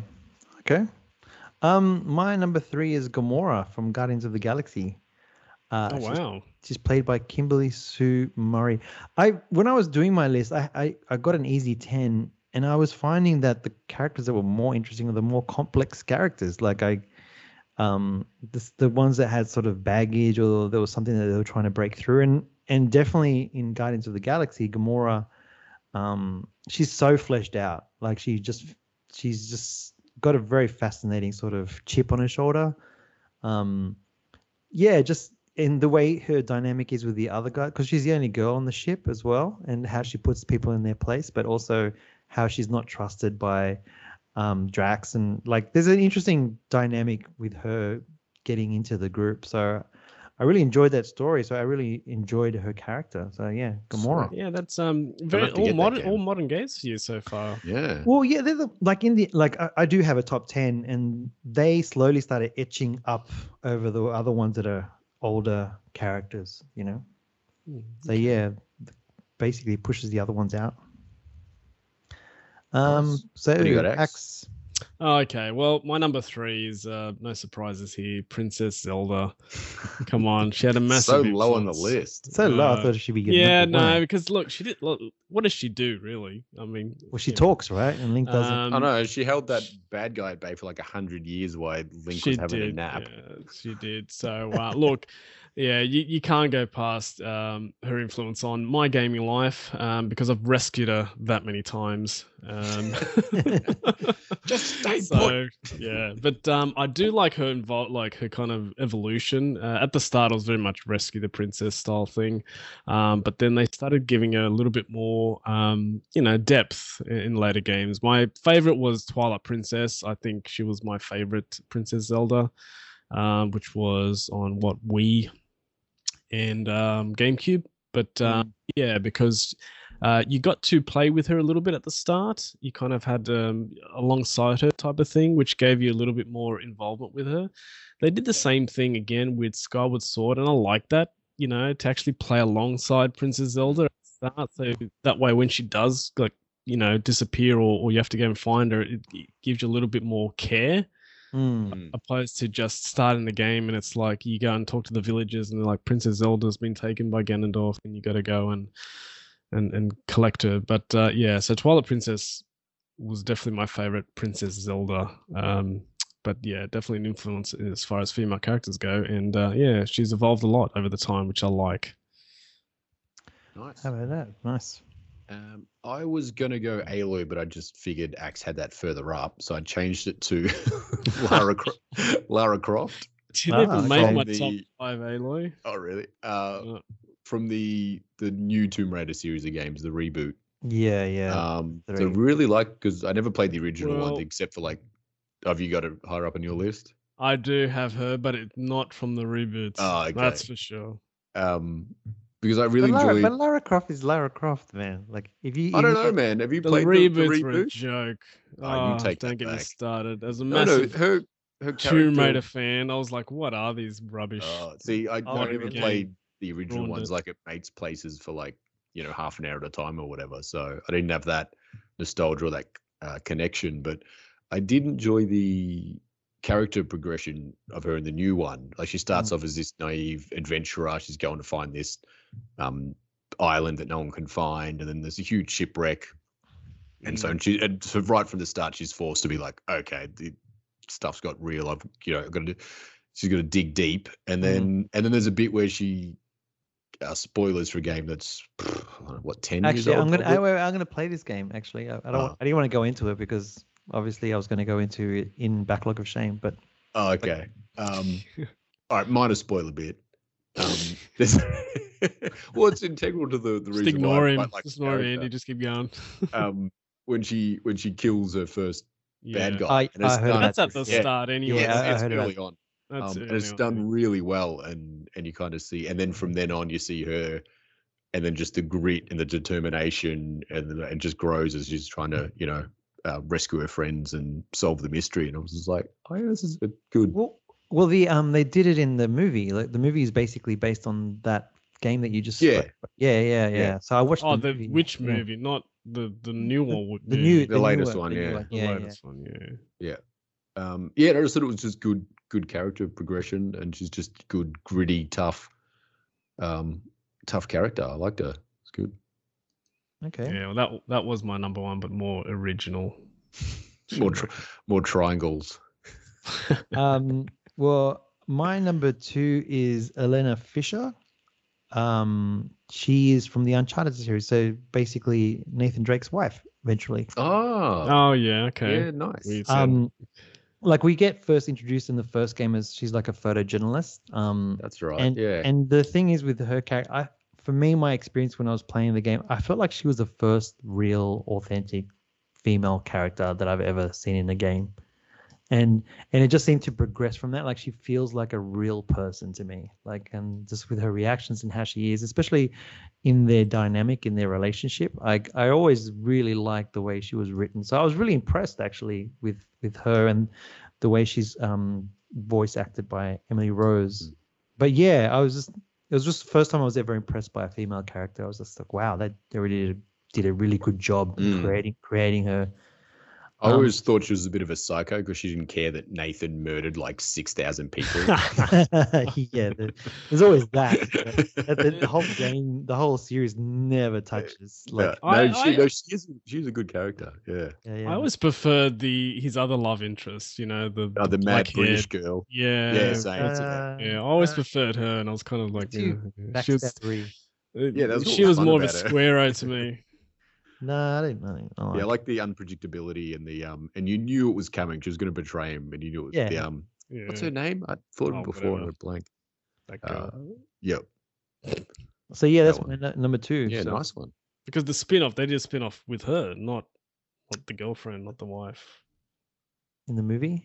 No, in the game. The spin-off game, the Legends. game. Oh yeah, that's right, the spin-off game. I haven't played that game, but I know who you're talking about. Yeah. Backstabber. All right. Okay, my number 2 is Ellie from The Last of Us. Oh, that murderous wench. Well, compared to what?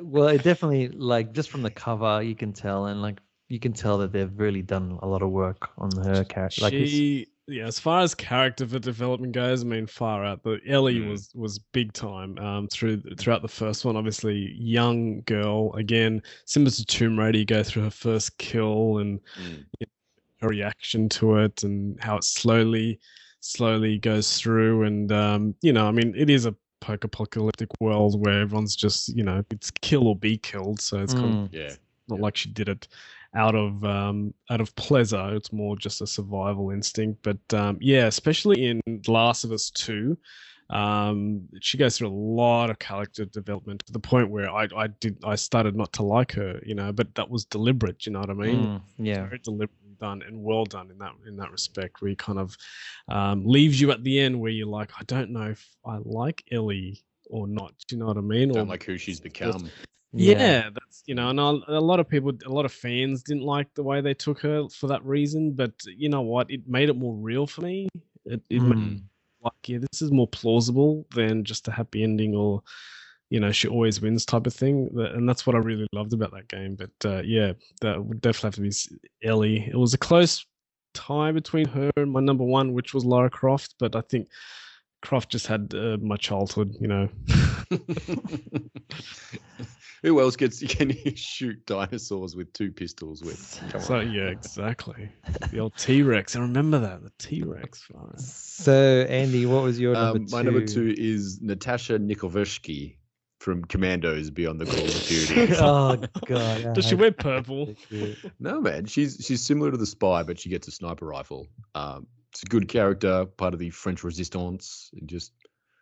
I had to bring it in just to piss off. I was going to say, does she have a beret? Does she have any dialogue? She has a beret. Yeah, she has dialogue. I don't know, it's been so long since I played it. I can't remember. She's just a good character. Wasn't it just last year you played it? What are you talking about? No, exactly. Beyond the Call of Duty. At least 3 hours. Is the expansion or DLC before it was called DLC of Commandos. Right. Beyond the Call of Duty. God. It's like you guys don't even pay attention to what I talk about on this show. No, never. Didn't even know it was a female character. That's so much I was listening. No, she wasn't in the original. She came in the it's like the expansion or like Commandos point. Though it wasn't the second one. It was like that in between. Was she a love interest? Like, was there something no there with her and the other comrades? She was an integral part of the team. She could distract guards with her lipstick, shut them up or whatever, and then also just snipe them as well. She was great. It would have been good if she died at some point. It would have been more dramatic, the female character dying. You fail the mission if a member of the Commandos die. Part of the story. Doesn't get it. Anyway, let's move on, please, from Commandos. So my number one is Commander Shepard from the Mass Effect. I swear you said Commandos then. Commander Shepard, played by Jennifer Hale. Man, what can you say about Commander Shepard? Like, she's just a stone cold killer, but that depends on how you play her. But I thought Shepard was a dude, or is that the one where you can pick? You can pick, yeah. And just this, like, it's just so well done. Just in terms of a leader in this, I guess. But that's the thing about Mass Effect, is that you can choose the kind of person she becomes and the kind of choices. But it's even so, it's like just even the delivery of a lot of these lines that sell it. You can't go past FemShep. I think for me, it's the number one character. FemShep. That's what it's called, FemShep. Fembot. Is the other one Malshep?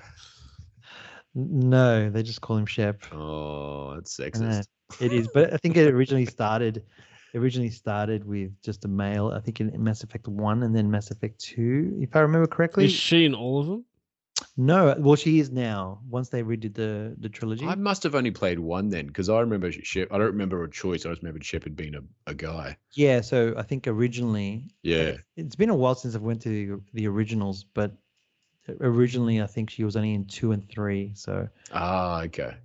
But yeah, like, if you play the new upgraded version of Mass Effect, you definitely have her from the beginning. I do want to play 2, because I hear that one's the best. And 1 was because I didn't love 1, and that's why everyone was always raving about Mass Effect. I'm like, I remember playing it and it was okay, but I must have played 1.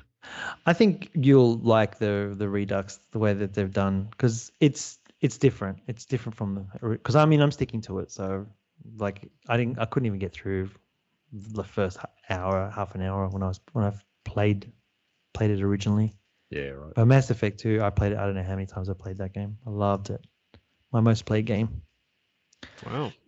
So what is your number one, Andy? Because we already know Axe's number one. I don't want to hear the reasons for Axe's number one, though. Well, you already told us. He told us about. Oh, look, just shoot a dinosaur. Purely nostalgic, man. Tomb Raider, the original. You know, I was a young teenage boy.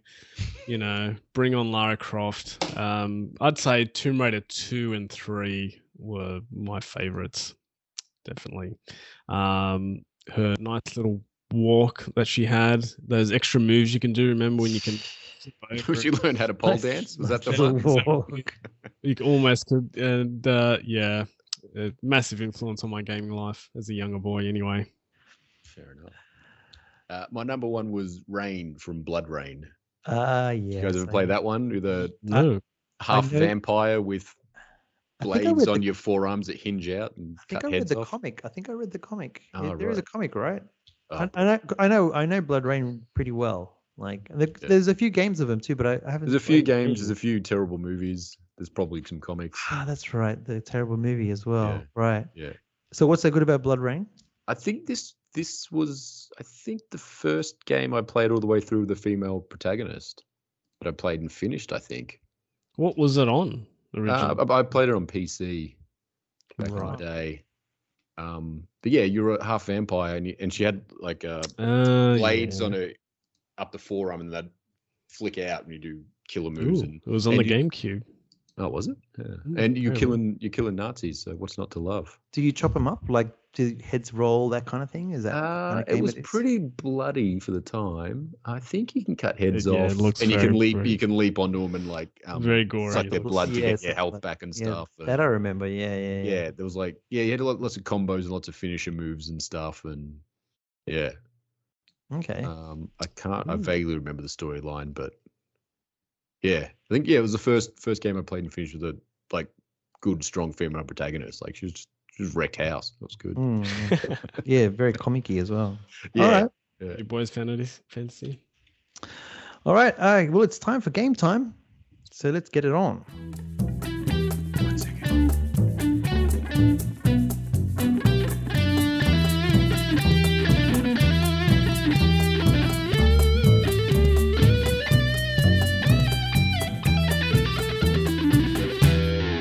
So it's time for game time, and Andy Savage is in the lead at 57. Axe is on 53. Oh, yeah. And I'm on 50. So the name of the game, is it real or is it fake? So you can get anything from one game, and out of that game you can pick the characters, the background, the weapons, or whatever, and you have to do half real and half fake. And then we have to guess which one is which. We're doing 7 questions. 3 we just alternate, and the last one we get to choose who we give it to. And I'm definitely going to win this one because I was really good. I was really good at picking names for this one, which is the Gangs of Cyberpunk 2077. So the gangs. The gangs. Gang names. Okay. Oh, dude, you know, Axe owns the original tabletop game. He's gonna get all of these. It was an original table. There is a lot of gangs, so it'd be pretty impressive if you could remember them all. But it was actually a lot of fun coming up with names, and I think my names are cool. So what's your we'll be the judge of that. We'll see at the end of the game. Axe, what game did you choose? One of the main and only games I've been playing this month, which was Gran Turismo 7. So we're gonna guess car manufacturers. Are they present in Gran Turismo 7 or not? Oh. Ooh, we know Toyota, we know Porsche, we know BMW, but I know there's a lack of cars from the 80s in there, so that won't help at all. No. Okay, what about yourself, Andy? I got weapons from Ruiner. Ooh. Okay. Weapons from Ruiner. That's different to ruin, isn't it? Yes. I got double cyberpunk themes going on. I like that. Yeah, there is a bit of a cyberpunk theme. Okay, Axe, you can start. All right. Well, then, Papa Muzz, we'll go to you. All right. So we're talking about car manufacturers. Daihatsu. Oh, like whether they're in GT7 or not. Yes. So guessing if it is or not. Daihatsu. Doesn't sound like that brand. Doesn't sound. What kind of game is GT7? Like, are they going to go old school? If they're gonna do the whole history, yeah, I'm going to say yes. That's true. Daihatsu had 2 cars in there. They're 2 versions of the Copan. I don't know what a Copan is. 2002 Copan. Surprisingly, Daihatsu had a car in there, even though it's a failed car manufacturer. I'm impressed. All right, yes. Andy Savage. All right. Kia. Yeah, of course. I want to race a family wagon down Mount Bathurst. No, false. There is no Kia in Gran Turismo. Oh, I should have guessed the Japanese hate the Koreans probably. They're like, we don't want no Korean cars in here. Yeah. That makes sense now I think about it. No Kias. No Kias. Surprised. You got Daihatsu though. Exactly. That's why I thought I'd get him on that one. That was, people with Daihatsu. It's not even around anymore. Why would it be in Gran Turismo? But yes, no Kia. All right. Fair enough. Okay, Andy, you're up next. All right. Axe. The SCR-1 Hellfire. He's doing the voice. SCR-1 Hellfire. Yeah, that sounds like a post-apocalypse game, whatever. Cyberpunk thingy. I'll go true. It is. It's the sweet flamethrower. Oh, yeah. Nice. Papa Sanchez. Hyper Blaster. I'm going to say that's false. Oh, that's true. It's a prototype energy weapon where you basically got 4 smaller energy weapons and just jammed them together to make like an energy weapon minigun. It is sick. Okay, Axe. The Tiger Claws of Westbrook. The Tiger Claws, of course, man. Why wouldn't they be? I don't know. That is also true. That is true. It is true. Oh, all right, come on. I was going to say, as if there's a Westbrook in Cyberpunk. Yeah. Okay. Yeah, it's next to Eastbrook to the other side. Oh, of course, yeah. Andy, the Maelstrom of Northside. Oh, yeah. Everyone knows the Maelstroms of Northside. You don't go Northside after dark. You'll get Maelstromed. That is correct. Yes. Damn it. Not to a good start there, not a good Papa. start. Who are you going to win this, Wayne? I know. I thought I No. was too. Oh, Okay. too good. All right, Papa Sanchez. Hyundai. Hyundai. I'm gonna say yes. Yes, it is true. Oh, They have yeah. 6 cars. Hyundai. Not yeah. bad. Not bad. It is. I thought you might get you on that one, but all right, Mr. Andy Savage, the old DMC DeLorean Ooh. is the Back to the Future car in Gran Turismo 7 car racing sim. I'm going to say no. It's true. It is in there. Yeah, It is. Come on. Oh, It okay. is. Come on, mate. They licensed I that thought I car was- to anything. Yeah, I would have guessed that it wasn't as well. Yeah, I thought you would like put it in there because you know I love it to make me guess yeah, yes. maybe. No, it's in there. Overthinking it. Yes. Come on. How much is so- that one? Like 50 mil? No, it's relatively cheap. It's Oh. like I said, real world. Okay, Andy. Papa Sanchez. Chains Blade. Chains Blade? Yeah. Pretty self-explanatory. Oh man, it's so stupid. It must be true. I'll say it's true. It's false. Oh, damn it. That's a good It name. sounded stupid. I should have went with the stupid. Axeman. Yeah. Firestarter. Oh, Firestarter. I'm thinking of the song now. I'll say false. Oh, that one's Copyright for true. copyright infringement. Oh, it's true. True. It's a baseball bat club that's on fire. It's very handy. Oh dear, it should be copyrighted anyway. Come on. Okay, Axe. The Jackals of the Badlands. The old jackals. Ooh. Ooh, no, crappy animal. And Also you would false. you would be correct. Yes, come on. Nice. The jackals. Um, Was the take- place take- true? At least. Or did you make uh, the place up? The venue? no, the place is true. Yeah, Okay, it is. But no jackals. All right. Andy, the Voodoo Boys of Pacifica. Oh, yeah. They send straight out of Predator 2. Yeah. True. That is correct. Oh my goodness, I'm getting smashed. I think That's all What did you say? Yeah, exactly. oh my goodness. Pride comes before. I can't remember the end of that one. The bad question. That's what. comes. Okay, X, you're up. All right, Papa Sanchez. Good old Tesla. Oh. Oh, Yes, it's in there. true. It is in there. Yeah. Good old Model S Tesla. I haven't driven one yet. I'd like to because I'd like that to know the- what it is that the- sounds like. Is it the Ute thing? No, It's the an Model electronic S car. is the most common one. Oh, yeah. Yeah. Okay. Andy Savage, Jeep. Ooh. No. Because Gran Turismo doesn't really have off-road tracks. So I'm going to say no. It's true. There is the good old World War II Jeep. and Ah, you yes, can that's race awesome. it offline. So yes, it's So- true. So I was so- wrong. Oh, okay. So Andy got that one. I got He got it confused. wrong. He got it Yes. wrong. He got it wrong. He answers them so confusingly. I know.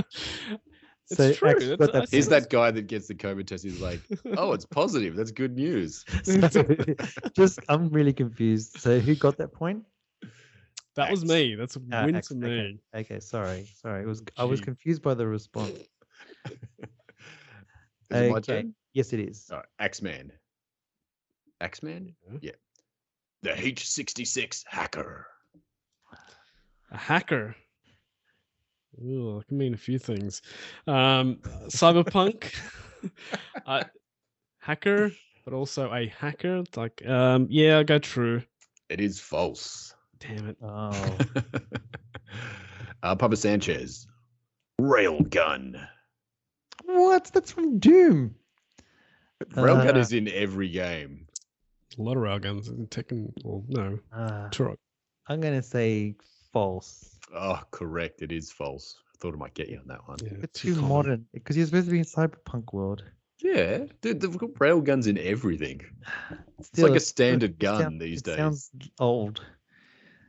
Okay, let's go with. No, you're the last one. Still got two more. I'm gonna go. Okay, I'm gonna go. Come on, come on, man. He's gonna go home. You're gonna lose anyway. Okay, I'm gonna go Andy. The Valentinos of Haywood. Nah.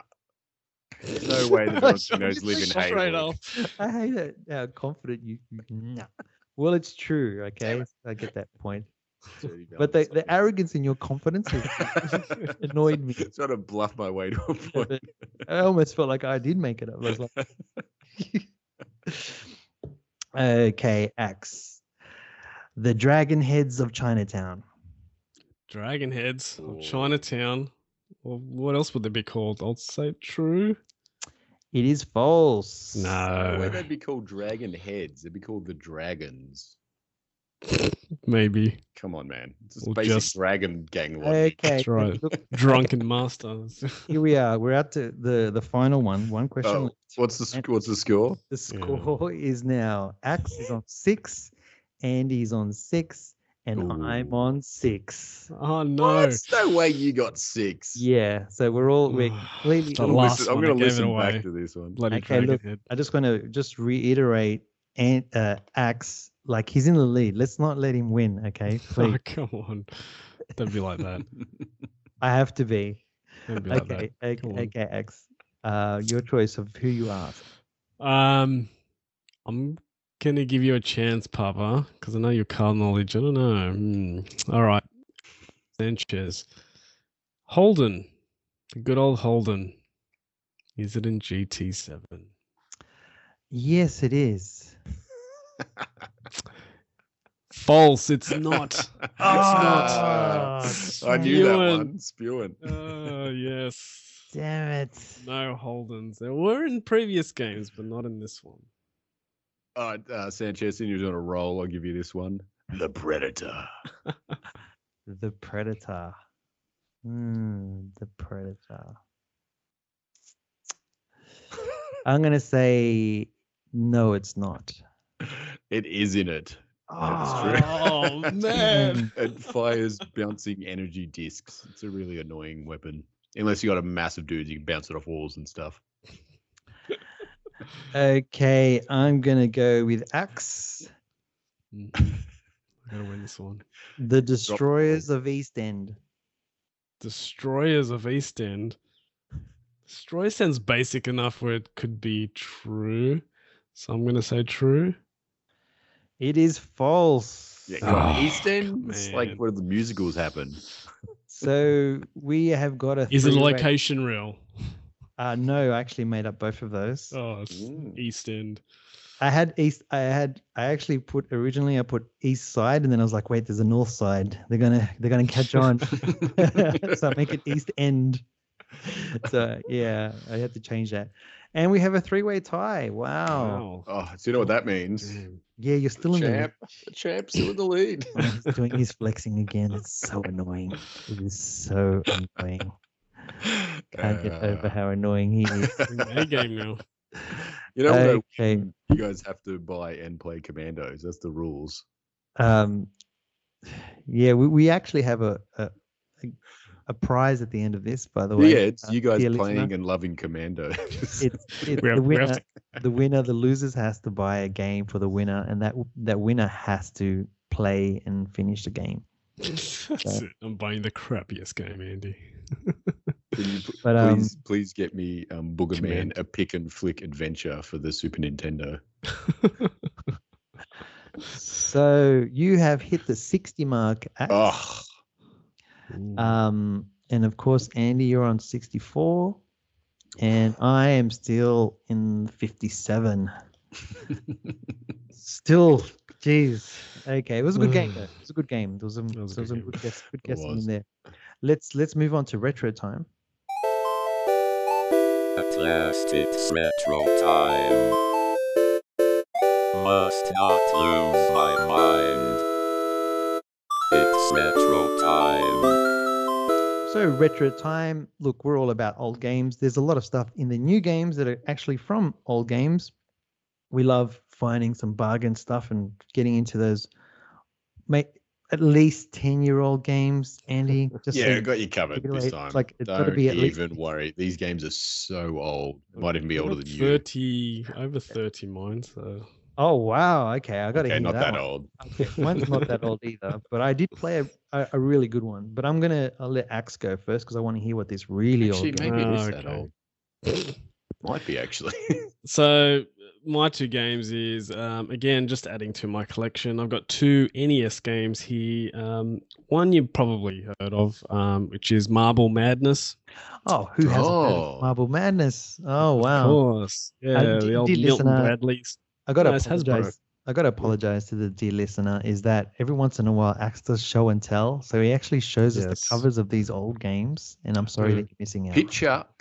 It looks like original Tron kind of flooring with a grid on it, and there's a couple of ramps, and you got three hyper-colored balls, a blue one, a red one, and a black one, smashing into each other in Marble Madness. And Marble Madness is written like the Indiana Jones font. No, it's written like DuckTales. That's what it reminds me of. Oh, yeah, but DuckTales is ripping off Indiana Jones.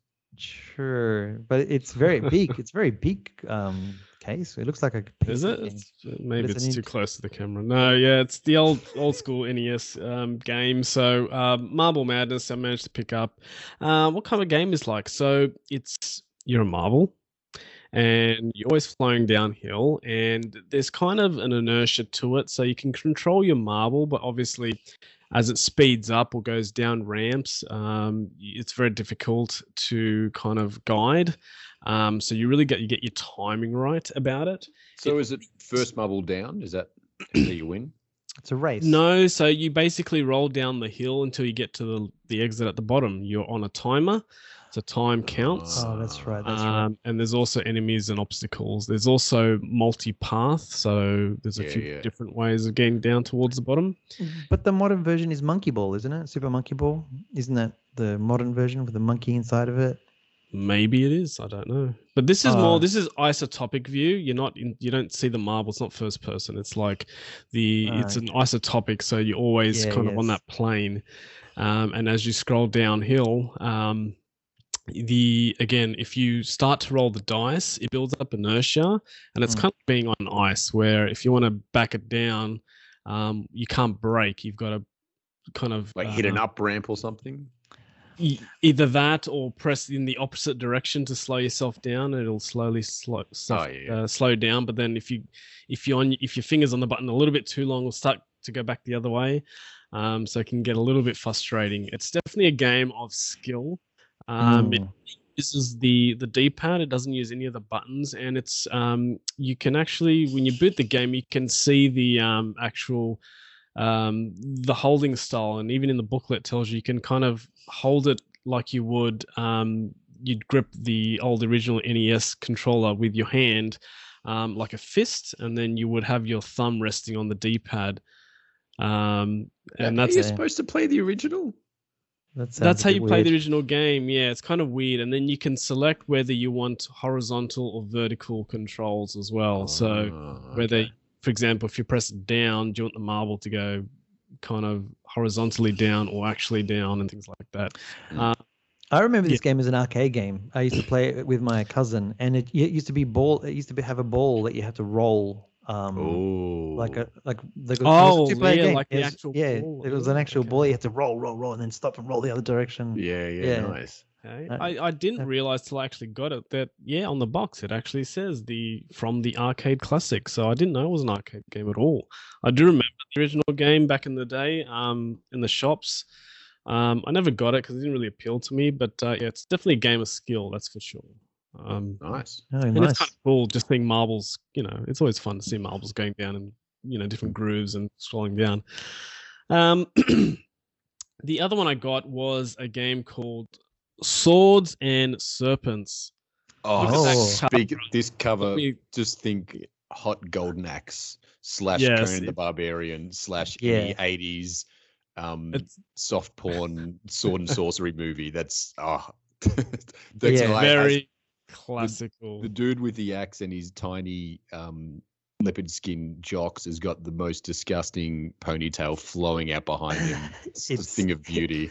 It looks like a couple of strippers, two male strippers and one female stripper holding bronzed weapons. up. Yeah, totally bronzed up. Yeah. And then some old wizard at the back. And a giant snake head. Inside of a snake's head. Inside a snake's mouth, I should say. What a crazy looking game. 4 players. Oh man, we just get one more guy and we're good.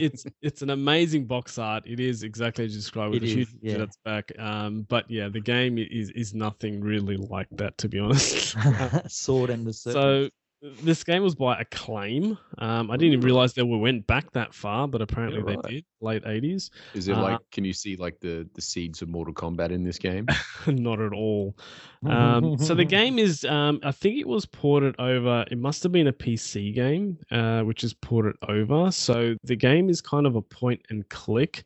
I don't know if you guys can see that, but on the screen you kind of have window. Oh yeah. So think first-person shooter going down dungeons, but like the original Wolfenstein, where you can sort of see the roof, and then it looks like you come up against like serpents or ghouls or some dude trying to sell you a wand or something. But it looks like 8-bit graphics. It's definitely 8-bit. Yeah. So like I said, at all its glory.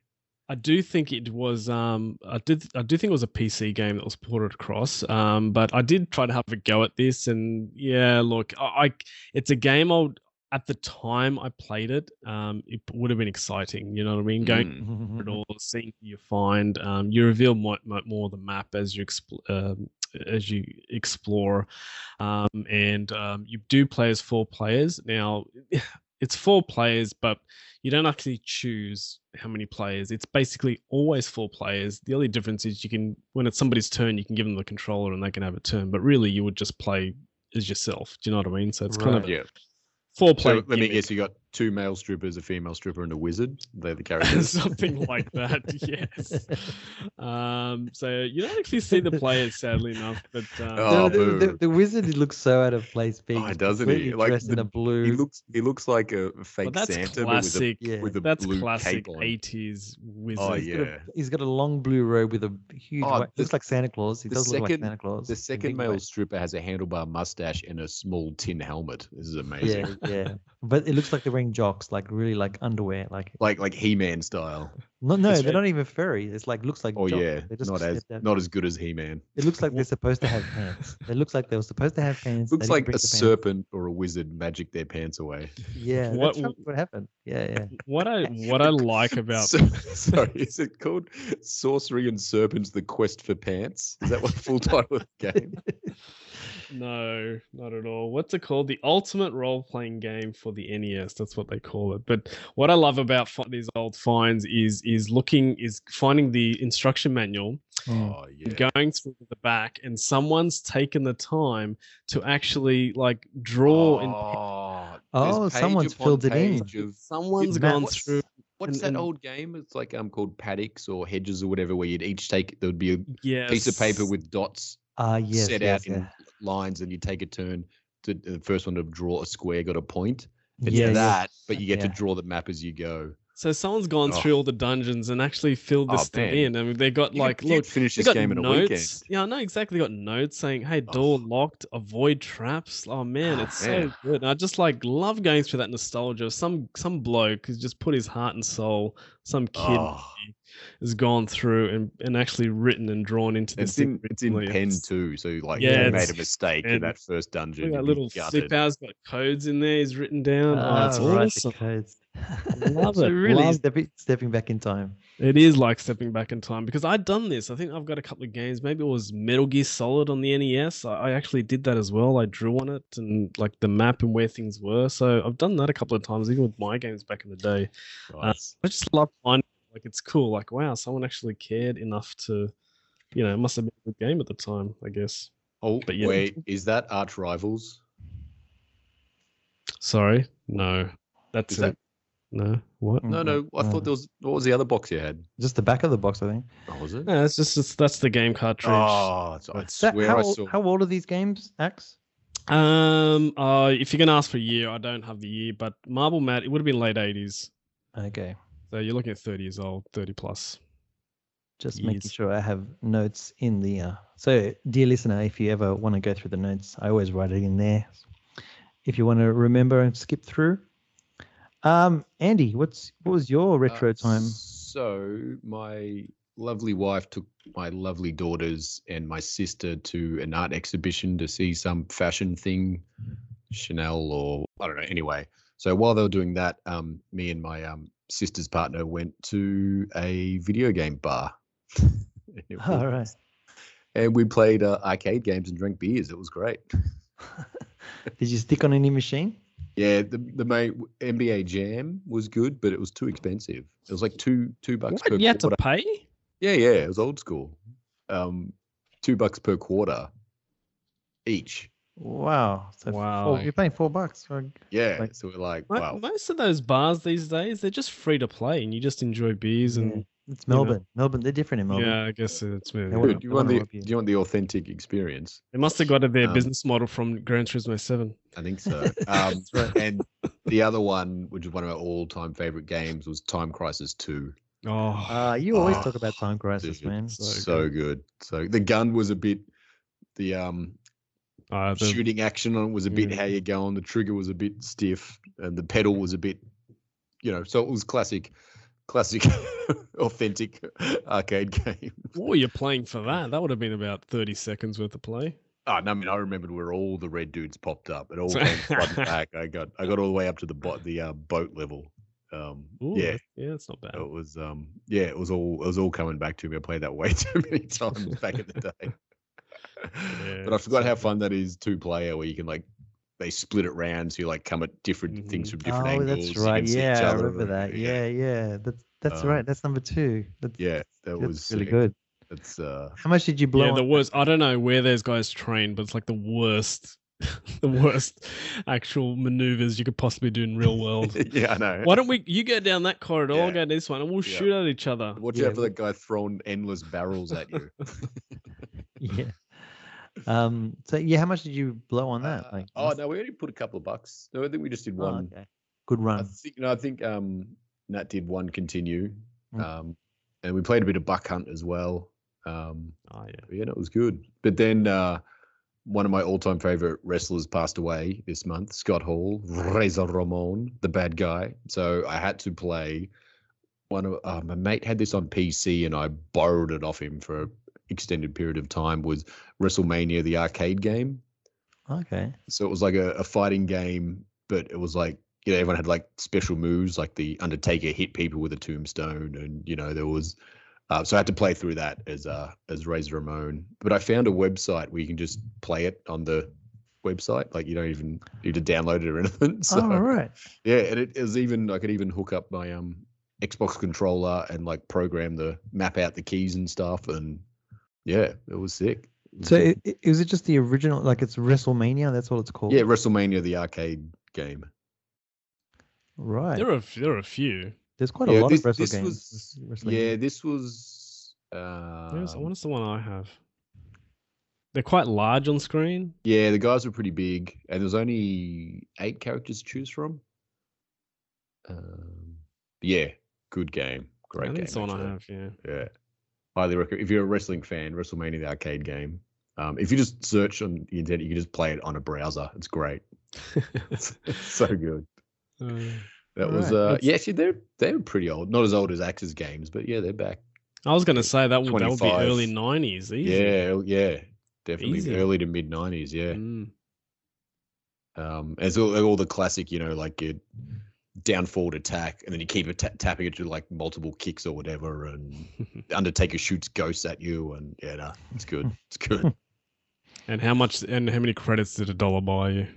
Oh man, I chucked it because I couldn't remember the moves. I had to look up the moves because I couldn't. Been so long since I played it. I was getting my ass kicked. You mean they weren't on the side of the machine? That's classic arcade. I was playing it on a web browser. It doesn't have a side. I thought you were. I thought you played this at your. No. This one I played just the other week because he passed away just recently. So I was like, I've got to honor him with him in the greatest video game ever. That's a nice tribute there. That's really cool. That was my retro time. All right. I picked up do you guys know this game called Binary Domain? It sounds like an early learn how to code thing. So no. It's C++. It's like a deliciously Sega game. Like it's like 10 years old. It's a third-person cover shooter, and it's got this really melodramatic story. Like it was so, when a game is so bad that it's good. It was one of those situations. It's like a Van Damme video game. Yeah, and the acting is so terrible, like the voice acting, but it made me laugh, which was making me enjoy it all the much more. And it overly holds your hand, like it really 3D. Yeah, it's like a proper third-person shooter, like something somewhat modern, but it's just, you can tell the technology isn't quite there yet. Like they were pretty ambitious, but it overly holds your hand, and it's like to tell you exactly where to stand, where to go, press this button, press it now. So is this like a third-rate Gears of War or something? It seems like it's. I mean, Gears of War is pretty old, but it seems, I don't know, man, it's like a really bad sci-fi movie. Like it's the best way. The thing that really stands out about it is that you're fighting robots, and when you shoot them, bits fall off. Cool. And it looks really good. What was it called? Binary Domain. And so you got to hear the backstory. In the game's backstory, is global warming has caused worldwide flooding, leaving much of the world uninhabitable. This forced the governments to build new cities above the waterline, using the ruined cities as foundations. Since much of the world's population had died during the climate crisis, robots were used as the main labor force. And it's got this whole political thing where it's like, I think 95% of the robot workforce is made by the Americans, but there's like 5% made by the Japanese. And there's this like international group, like British, like Americans and French, trying to break into this Japanese firm, and all these robots are constantly attacking them. And I was quite surprised, to be honest, like that this game, the way it's sort of modern but not. And then I realized that the person who made it was the person who made the Yakuza video game series. Right. Toshihiro Nagoshi. So it has this very like unraveling story, but the acting is so bad.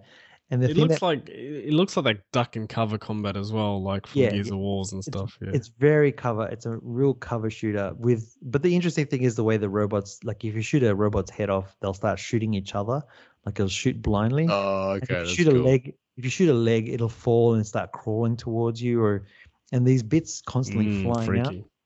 And the thing that really gets is that you have a partner, you're always working with somebody, and they're always talking, and the partner just keeps repeating himself. He says, one of the lines he says all the time, "I guess we bit off more than we can chew," and he says it so many times. How many bites are you having, annoying guy? It's actually quite funny, and then the one that makes me laugh the most, he always goes, "There's no end to this." Like when you're fighting a lot of them, he goes, "There's no end to this." And the thing is like, yeah, there's no end to you shutting up. Like you're constantly saying the same thing. And the funny thing about this game is that I was actually really enjoying it, and I was really enjoying laughing at it. So like, it's one of those games that I'll probably keep playing because of just the ridiculousness of it. One of the best scenes though is like, there's this scene where they're like, it's like a UN, like with all these generals around this round table talking, and then all of a sudden this one guy just starts to lose it. And you're like, what the hell's going on? And then all of a sudden he rips his face, and it reveals like a robotic skeleton underneath. And like apparently he didn't even know that he was a robot. I was like, oh wow, this is like way before twist Battlestar Galactica. But yeah, oh my goodness, what do you mean? Battlestar Galactica was in the 70s. No, I was thinking about the new Battlestar Galactica. Oh right. But man, I was really impressed. I'm really impressed by how bad this game is. I'm just watching a bit of it. It does look like a slightly worse version of Gears of War. Yeah, because it's very cover shoot, and it's pretty competently done. And on the Series X as well, you get the 60 frame boost, so everything runs really smoothly. But yeah, again, man, it really holds your hand. Like it really tells you what to do. Like stand here so that we can do this whole scene. And it won't start the scene until you stand there. That would have just scraped in at 10 years. Oh, yeah. Literally. Yeah. April 2012, yeah. It's a great game though. Like it's funny. I'm bitching about it, but I actually really enjoy it. I'm really enjoying it. So I'll keep playing it too. So I'm having a lot of fun. Actually, sorry, no, I hate to interrupt you. No, I was just thinking we didn't cover the whole Sony thing with their new kind of their answer to Xbox Live. Oh, Spartacus, yeah, because they're about to announce it any day now. Like we're kind of waiting. Everyone thinks that they're going to do it this week, but they what is it? Is it basically all the retro games will be available? Yeah, it's like these three different tiers. Yeah, 3 different tiers with the. I don't know why. Yeah, it just popped in. But yeah, no, we didn't touch it because it's like we're still waiting because it seems like a rumor that is destined to happen. So it might happen when we finish recording. Probably. But yeah, I guess we'll find out soon enough. But hey, let's just move it straight along to the backlog of shame. I've got a backlog of shame with too many games. I've got a backlog of shame with too many games. Yow. So in the backlog of shame, look, if you're a gamer for any period of time, you're going to start getting all these games being sent to you from your subscriptions to PlayStation or Xbox or Game Pass or whatever. And for us, we use this opportunity to sort of look at anything that we might have bought, but also what we might be playing next month. I have to make a confession with my backlog of shame that I am the reason why GTA 5 is still selling and is coming out on the latest consoles. And now subscription. I know, they just announced it. I was like, I'm not going to play the subscription. Oh, what? You got to subscribe to play GTA 5 online now? Yeah. Not to play. It's added. They're giving you something for it. Well, it's a better experience. It's a whatever. But yeah, you're going to have to pay. You're not the only one. Some say it's a setup for the next thing. They kind of. Well, maybe this is the thing. This is the next thing. Like the GTA Online is the thing. But I got GTA 5. I think I had it on the PS3. Me too. And so I was just like, it's $30. Why not? Let's just give it a go. And I definitely have played more of it than I have on the PS3. It looks great. It really looks great. It runs really smooth. And I don't know, I kind of appreciated that old style game, like just the storytelling. I was in. It was a good game. I loved it. It was a good game. No, I was in. Like as soon as I started playing it, next thing you know, I was really in the characters. I love the way the crowd reacts to you when you do stupid stuff.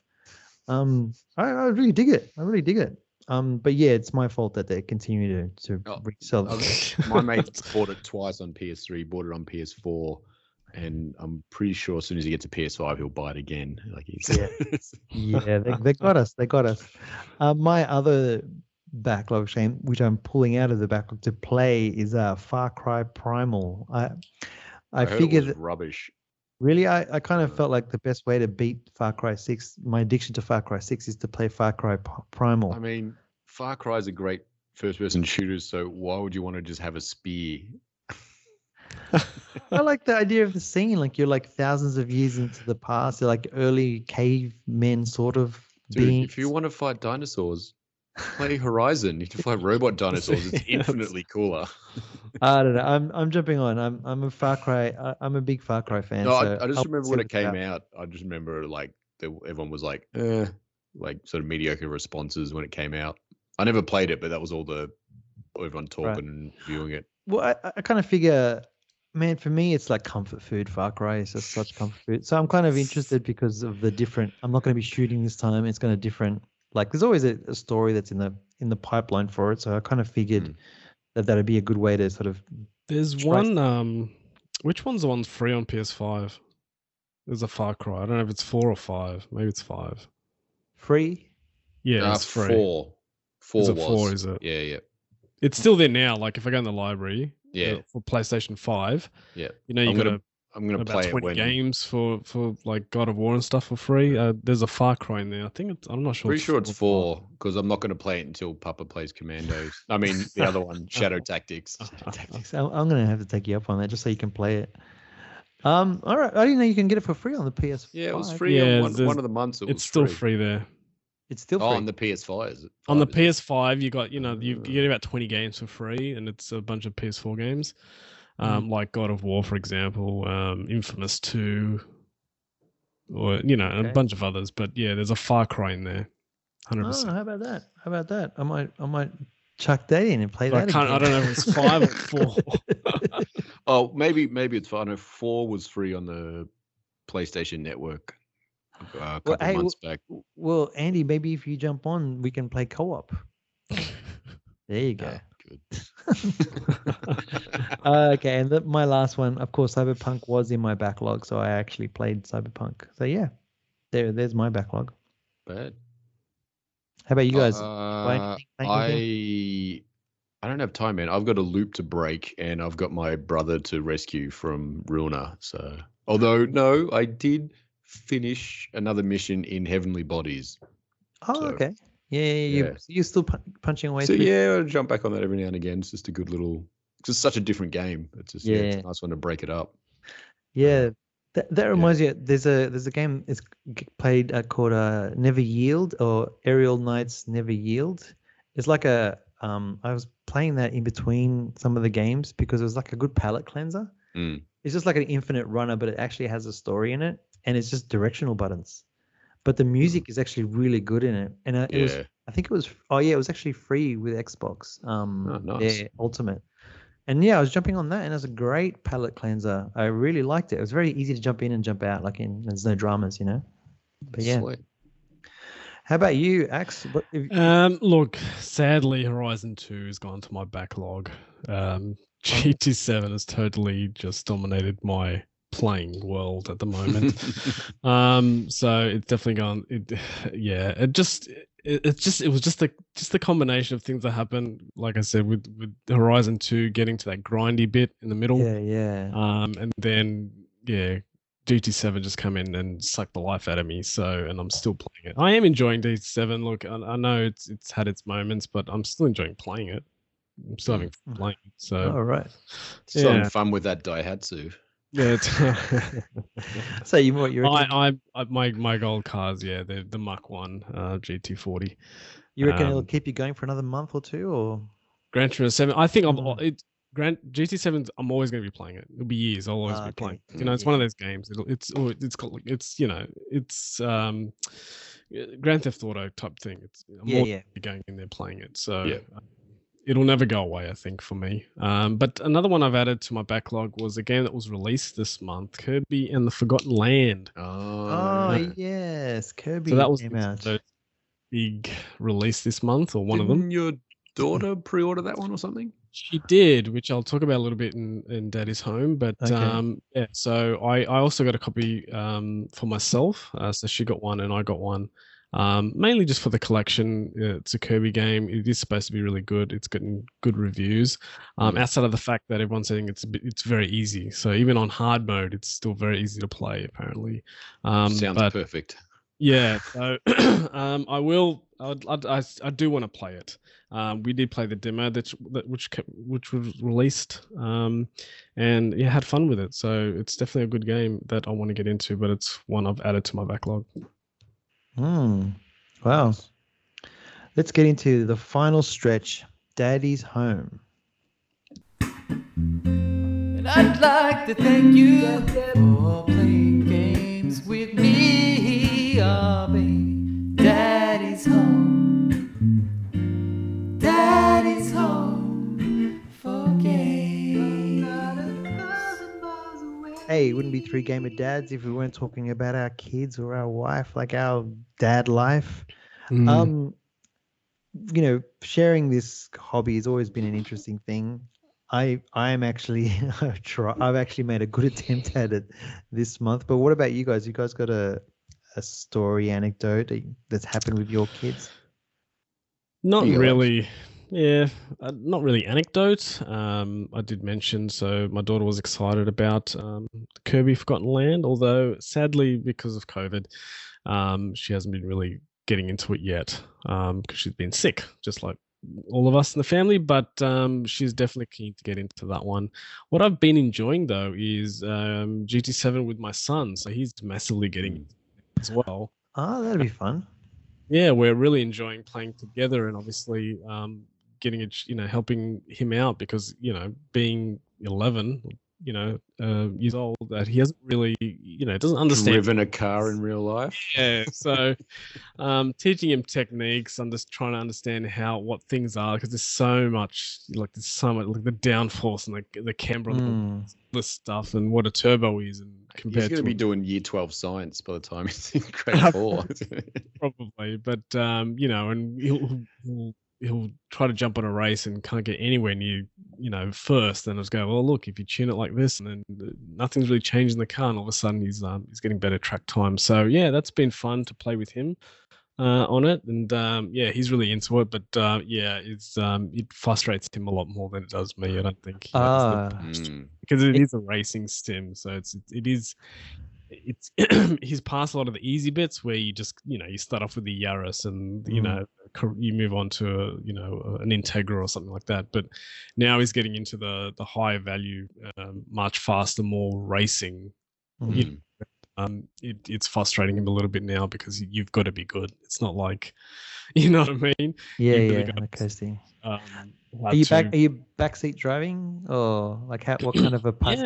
Sometimes I'll teach him to when to accelerate, like go hit it now, and just as it is across a corner or teaching how to brake in a straight line, but then accelerate out of a corner, or if he's going around a wide corner, go more speed, and he's nervous because he just want to lose it. So all right. That's awesome. Yeah, it is very fun with that. Are you getting little high five moments?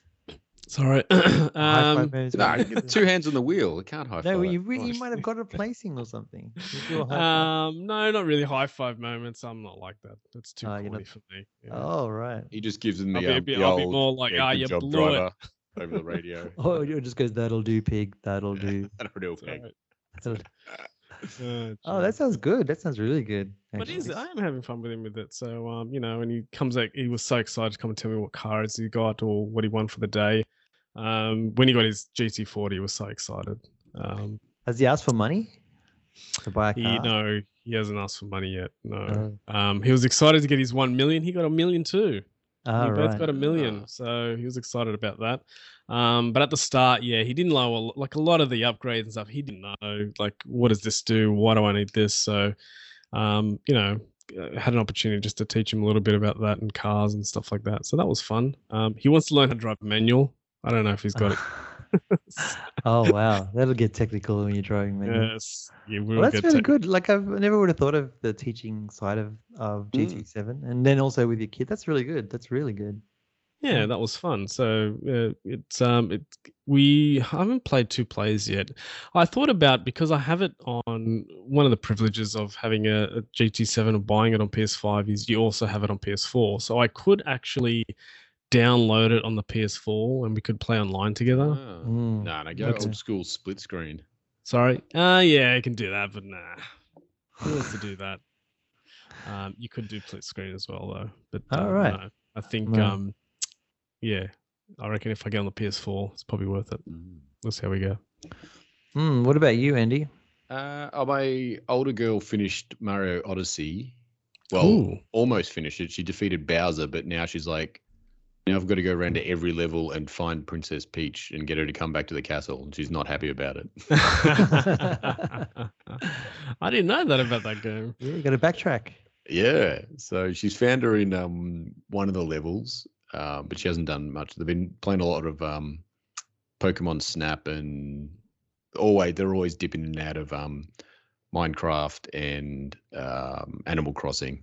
It's like they're just constants, like like Axe with GT, it's just but we've been girls have been pretty busy this month, so they haven't had a heap of downtime been going out a lot on weekends and stuff, so they haven't had a lot of gaming time, to be honest. But yeah, all right. Although first I really want to get Ollie Ollie World. Yes, I really want to get it too. I'm waiting for it to go down in price. Yeah, I was like, oh yeah, I'm like maybe for the plane trip coming up at the end of the year, so I'm like maybe we'll get it for that. It'll be, all right. So yeah, that'll be fun. Yeah. But yeah, the game looks cool actually, so I'll be keen to play it too. Yeah, so. yeah, no, I'm really keen to play it. It looks like you can really design your own character, and there's a lot of interesting courses like to get through. So maybe I don't even know if you play two player against each other or something. I don't think it works that way. But still, it'll be a lot of fun to have your avatar in their game, and likewise. Yeah, that sounds cool. Is that it for you? Yeah, that's pretty much it. Yeah. I had man, like I've got Peppa Pig on my wish list, so it's always popping by, and I don't want to spend $50 or whatever it is, 45 or something for a game that maybe she won't play, but she really likes Peppa Pig. Yeah, and it doesn't. Yeah, the thing is, I really hate Peppa Pig, like the show. I can't stand it. It's so annoying. I think that was one of the shows that wasn't as bad as the others, I thought. I hate how bad. Yeah, I didn't mind. I don't like it, man. What don't you like about it? I don't like how badly it's drawn. I don't like the the charm of it. The strong accents. The only thing I like is George. He just hates English people. Yes. Because the reason why I hate it is because then my daughter starts talking like them as well. She starts talking with this English accent. I'm just like, oh what? yes. I'm just like, I'm gonna send her like some weird Scottish animation for kids. at least it'll break up the English accent. I don't like Peppa. I just don't like how badly it's drawn. I like you should just be happy that Dora's done. There's no Dora. I don't know. Then I guess that would suit you. That should be talking Spanish. Well, that would be better. But she's really into Bluey, which is great. Dude, Bluey's the best. Yeah, Bluey's the best. Yeah. I love watching Bluey. So show's amazing. Yeah, no, it makes me laugh. It's a great show. I just need a game of Bluey. But the thing is, like, Game Pass. Sure, there is. No, there isn't. Well, Well, anyway, like Game Pass has got Paw Patrol, like a Paw Patrol game. She's not really that into Paw Patrol at all. Oh, count your lucky stars. They're not. She's not. Oh, count. Yeah, because it does seem like a kind of annoying kind of concept. So annoying. But the thing is, like, Paw Patrol. I saw some dad posting about how his son finished Paw Patrol, like his first game, and he's like 3, and I was like 3. And I go, I've got it on Game Pass. I'll chuck it on. So I chucked it on. My kid could do it at 2. I don't know. Indy more likely to put the controller in his mouth than do anything else. So I chucked it on and I was seeing if she'd be interested.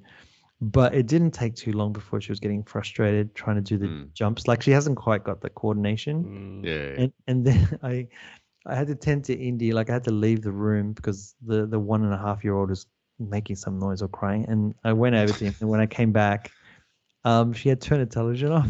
Is that enough? I don't play. She had her first rage quit. How cute. She was banned from online play after that. I didn't witness what it was that was causing her to rage quit, but she doesn't know how to turn off the. Probably that stupid kid with his spiky hair and his 4-wheel motorbike. But anyway, like that was that. That didn't last very long at all. Don't worry about Peppa Pig then. Yeah, I think the Peppa Pig one's pretty basic and simple.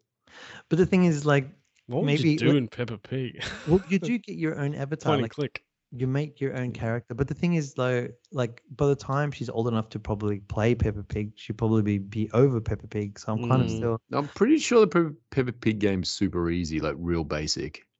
Yeah, it'd be fun to do something like just get the demo and see. Is there a demo? Like, that'd be good to figure. If there is a demo, that'd be great. You'd think so. Yeah, I'm gonna have to look into it. But yeah, I'm looking for that perfect game. Just get the DVD box set from China, like we did. Dirt cheap. Oh God. No, enough Peppa Pig. Enough Peppa Pig. Dude, hey, when she gets a bit older, Barbie, Life in the Dream House. Oh, okay. Top notch, hilarious. Is that on PlayStation? No, the series. Oh, the bad animation series, but better than Peppa Pig. Oh no, we've watched the Dreamhouse Adventures. Oh yeah, Barbie Dreamhouse Adventures. There's 2 of them. Not the latest one. You want the earlier one. Oh, hilarious. The ones where they're funny. Yeah, she doesn't like that one. She likes the new one. Is Eagle Piggle still around? Who? Eagle Piggle. What's that? Oh God, I hate that show the most.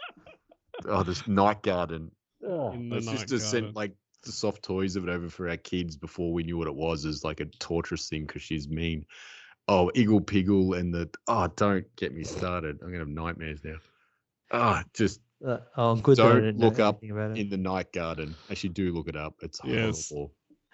Oh, it fills me with rage, that show. I hate it so much. That's how I feel about Peppa Pig. I swear. Yeah, but if you watch this, then you're like, oh, Peppa Pig's pretty good. I just look at the drawings and it annoys me. Like, just watch Eagle Piggle and that other dude with the sloped head and. What I find funny about Peppa Pig is, you know how, like you said, the drawings, it's like flat and they're both eyes on one side of the head. Yeah. You know, and then when you see the dolls, when it's done three-dimensionally, they look so weird. Yeah. Little toys. That's wrong. They should have 2 eyes on each side. Yes. Why has she got an eye on both sides? That looks wrong. Yeah, no, it looks wrong for me when I'm looking at it on the screen. I'm like, why are we watching this? Yeah. Watching the Night Garden, you'll come round. Okay. No, I think I'll be sure to stay clear from it. Night Garden was fun. fun. You a link to it right now. Well, you just said in the Night Garden is fun. Yeah, I liked all the looping and bopping. You need your head checked. It was a step up from what do I want to say? The Teletubbies, something similar, wasn't it? It's the exact same thing. Possibly worse. Well, that's it, folks. We are definitely cooked. We are done with getting caught on some kids show that I've never heard of. That sounds ridiculous. All the other dads are raging in agreement with me. Well, at least it's safe to say that I'm not going to be jumping anything close to that. I'm gonna send links to your wife so she'll be like, "Hey, check this out. The kids will love it." don't listen to him. It's perfect for bedtime. But thank you so much for listening, dear listener. We are definitely going to be back again at the end of next month. Oh yeah, what are you playing next month? Next month, I am definitely Far Cry Primal. I am thinking of doing Ratchet and Clank, the new one, but I'm not sure if I'm ready. Have you got it? Yet. Yeah, I do. It's just sitting there looking at me. I just can't get into them. I don't know what it is about Ratchet and Clank. I always start one and then a couple of hours in, I'm like, I can't do it. Haven't played any of them. All right. Yeah. No, it looks great. The Rift Apart, and Insomniac. I love Insomniac. They do great games, in my opinion. So I'm looking at it, but I'm not sure. Like I might still stick hard with the other Returnal to try and break it. But I love it. Like it's one of those games that I'm very happy to just keep playing forever. Awesome game. But yeah, I don't know. What about you guys? You got anything that you're really keen on? I'm going to break this loop and I'm going to rescue my Cyberpunk brother. It's the 2 aims for next month. And if I finish them, then I'll go through. I did see Cyberpunk on my mate's Steam list. I'm like, I do kind of want to. And now you're like, no, it's pretty fun. I'm like, I do want to just see it and play it. So maybe I'll give that a whirl. But he's got so many. He's got a bunch of roguelike games on there, like Dead Cells. I really want to try that. And he's got a bunch of stuff on there. And I've still got to get back to Iron Harvest, and there's too many games. Yeah. I'd like to get through Horizon 2, but we'll see how we go. I really want to get that one done. Yeah. Because I just feel like I've got to move on. I just want to move on in my life. So just got to get it done. Do you reckon you're about halfway, do you? Sadly, no. Not even? Sadly, no. It's a big game, man. It really is a big game. Oh. Not even halfway. It's close to my map. I'm not halfway. Right. Yeah, it's a big game. I heard it's a big game. It is a big game. Pretty sure there's parts of the map in the first one that I never went to. Yeah, but it's still like it's still grey. Like I haven't even. Yeah, okay. Like it's not even exposed. Like yeah. You haven't even climbed those giraffe things or whatever. Exactly. Yeah. I haven't even. Have you punched a robot kangaroo yet? Sorry, no, more like they punched me. They're tough, man. They're tough in the game, actually. The kangaroos.